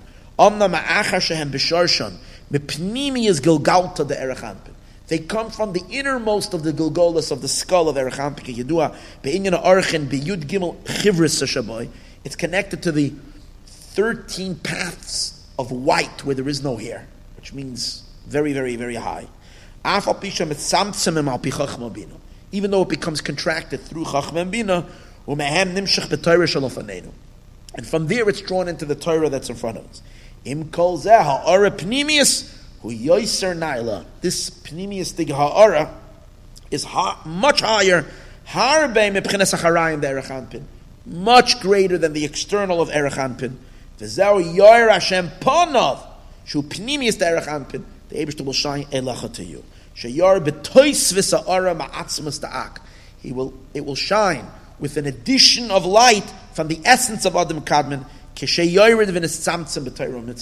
When he descends and he contracts himself in Torah and mitzvahs, the nimtza comes out, sibasa yeridas mentirdas atzmos. The very siba of descending from his occupation with himself, asa beis devarim accomplishes two things. Number one, it takes the energy away from the klipa, and it returns it pulls out from the unholy. The erech anpin, it takes away from the backside, keniskaliel. The habeis sheba ha'ara yoser pnimius lepnimius. To the pnimius of erech anpin, it actually becomes intensified. The siba shneim ba'am ke'echad, and both of them are connected to one point, keniskaliel. Because when there is purpose and when there is direction and there is what you want, it actually brings you out deeper of what you want from then the state that you think you don't care. Like we find, I'll show you an example to that. We all have certain things we work on, and we get very tired and we get very burnt out. Not just burnt out, we after a while, and we all crave vacation. Everybody enjoys vacation, get away. You think, if I'm only going to get away, and it's great because when you have vacation, you get out of the stuff you're doing and stuff like that, and you're free and you can enjoy yourself and you can sit back and. You realize after 2 days, it's even though you're enjoying it, but there's you feel like you're disconnecting from your inner point, because your inner point has to be involved and engaged. So even though on the one hand you're in a much greater state of ispashtus, so 2-3 days, 4 days, but there's something that's not satisfying. You'd rather be in the tzimtzum than be in this ispashtus state. It's nice for a moment and you need it, and maybe you need it for a week, or maybe you need it for 10 days. But there's a certain there's a lack, dafka in productivity and dafka in being engaged and involved. So when the Eibishter gets involved in his project, it's actually touching him and bringing out a deeper pnimius. And automatically when that happens, of course, he pulls out of the chitzonius. And that's Yosef's job, to bring God into that state. Or Yosef is that pnimis de gamshach. That's who he is. And that's the idea that I'm giving you a shchem echad alachecha. I'm giving you a job over your brothers. Just the first 5 lines in Perek Dalet, because this just concludes it. V'zeu v'anina sati l'cha shchem echad alachecha. Ki hashvatim, because the shvatim birudim reish peches netzutzim, they are elevating the 288 sparks. They were in Shechem. Uvekasfuhu the Erech Anpin debria. They're in the shoulders of Erech Anpin already, much further down the stream. In Bria, Keniskaliel, Shoyer Sharshim Ebchenes Malchus Datzilus Levad. Their Shorish was from Malchus of Atzilus alone. Kamoi Kain Adruma Mailis Ein Birudam, and even on the highest levels, El Bebchenes Bandaak. Their beer is only in the ban aspect of Adam Kadmon. Shememenu Shayrish Acharayim the Erech Anpin. That's where the backside comes from. Ve'ech Yachal Avaris Atzman. He can't be Mevarer himself. Aval Misha Gavoya Mishneim, but the one that's higher than both, Yachal Avarim is able to do a bitter. And that's Yosef. V'hine Yedua, the bitter Arama Atoiv. The bitter to separate the bad from the Ma'achash Arama Kabel Ma'atoiv. Since the Ra takes from the Toiv, Eich Yepared, Ayadei Midas Malchus, how can you do a bitter through Malchus? Shemachayas Akol. Malchus enlivens everybody. Ukamoy came Beban Da'ak, the ban of Adam Kadmon, which is their source. Shubchen Hashem Malchus Kanal, which is all about giving life. Umistaf Memenu B'chinas Acharayim. That's where the Acharayim comes from to begin with. Gam Kain al Derech Pare Be'erech Anpin, like Pare in the back. Eich Yavaras Atzmai, how can I do a bitter? V'zeu shoyim ha'almim alumim b'toich hasada dechakal tapuchim behepech hara latov. They were converting bad to good. At shorish shorsham, to their source. Gam b'zayim alachim deban da'ak, even up. V'amnam, but they only were able to get to a certain degree. V'amnam birid the Yosef, the birid of Yosef, hayagava ma'oid na'ila mehem, was much higher than them. Liyos ki agvoya ma'oid na'ila b'pchinas ha'atzmus. The one that's so high and so to speak from the level of atzmus, who ikar hamavar, he's the one who does the real bitter, b'shorish ha'amiti, at the very, very true shorish, ache betchila loitered hashefa. From to begin with, the shefa should not go there. Lemisha ein aro. They are doing. There is already an ashpa of the Eibishter into the world. They're kind of picking with a toothpick, taking it out from the klipa, moving it into kedusha. Yosef is standing at the very, very beginning, and lechatchila not allowing the flow to go into that entire place. And then we won't have to use a toothpick to take out the sparks and to separate. It's the essence of Adam Kadmon. It's above a name.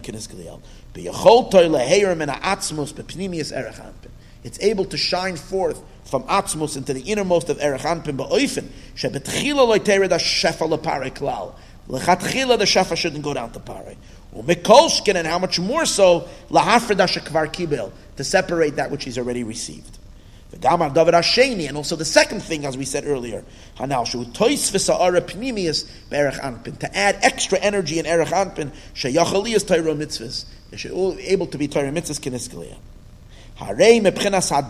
So from the level of Adar, Shuhu Yosef, which is Yosef, Yesod the Adam Kadmon, the Yesod of Adam Kadmon, who Ikara Arazu, that's where the main Ara comes, V'hainu M'shem Ma HaChadash B'mitzcha Da'ak, which is from the new name of Ma, which is in the forehead of Adam Kadmon, Shememenu Ikara Aras Panim Be'erech Anpin, that's where the main Aras Panim Be'erech Anpin is, K'mo Shekasim Makamacha V'day Lamevin, V'zeu Kamali Masi, that's why he tells them that my sheaf stands up, Sha'abir Shaloi, that his rectification was much higher than theirs. That's why their bundle should bow down to his bundle. It's like a second bitter. I'm giving you one Shechem. From the back, should all be included in the true unity which comes from Atzmus. Next week we're going to learn on how he actually chops them down with the double-edged sword, and the idea of the Sarah Mashkim, Sarah Oifim, Sarah Tabachim, and all that cool stuff. Bez Hashem, we will finish this.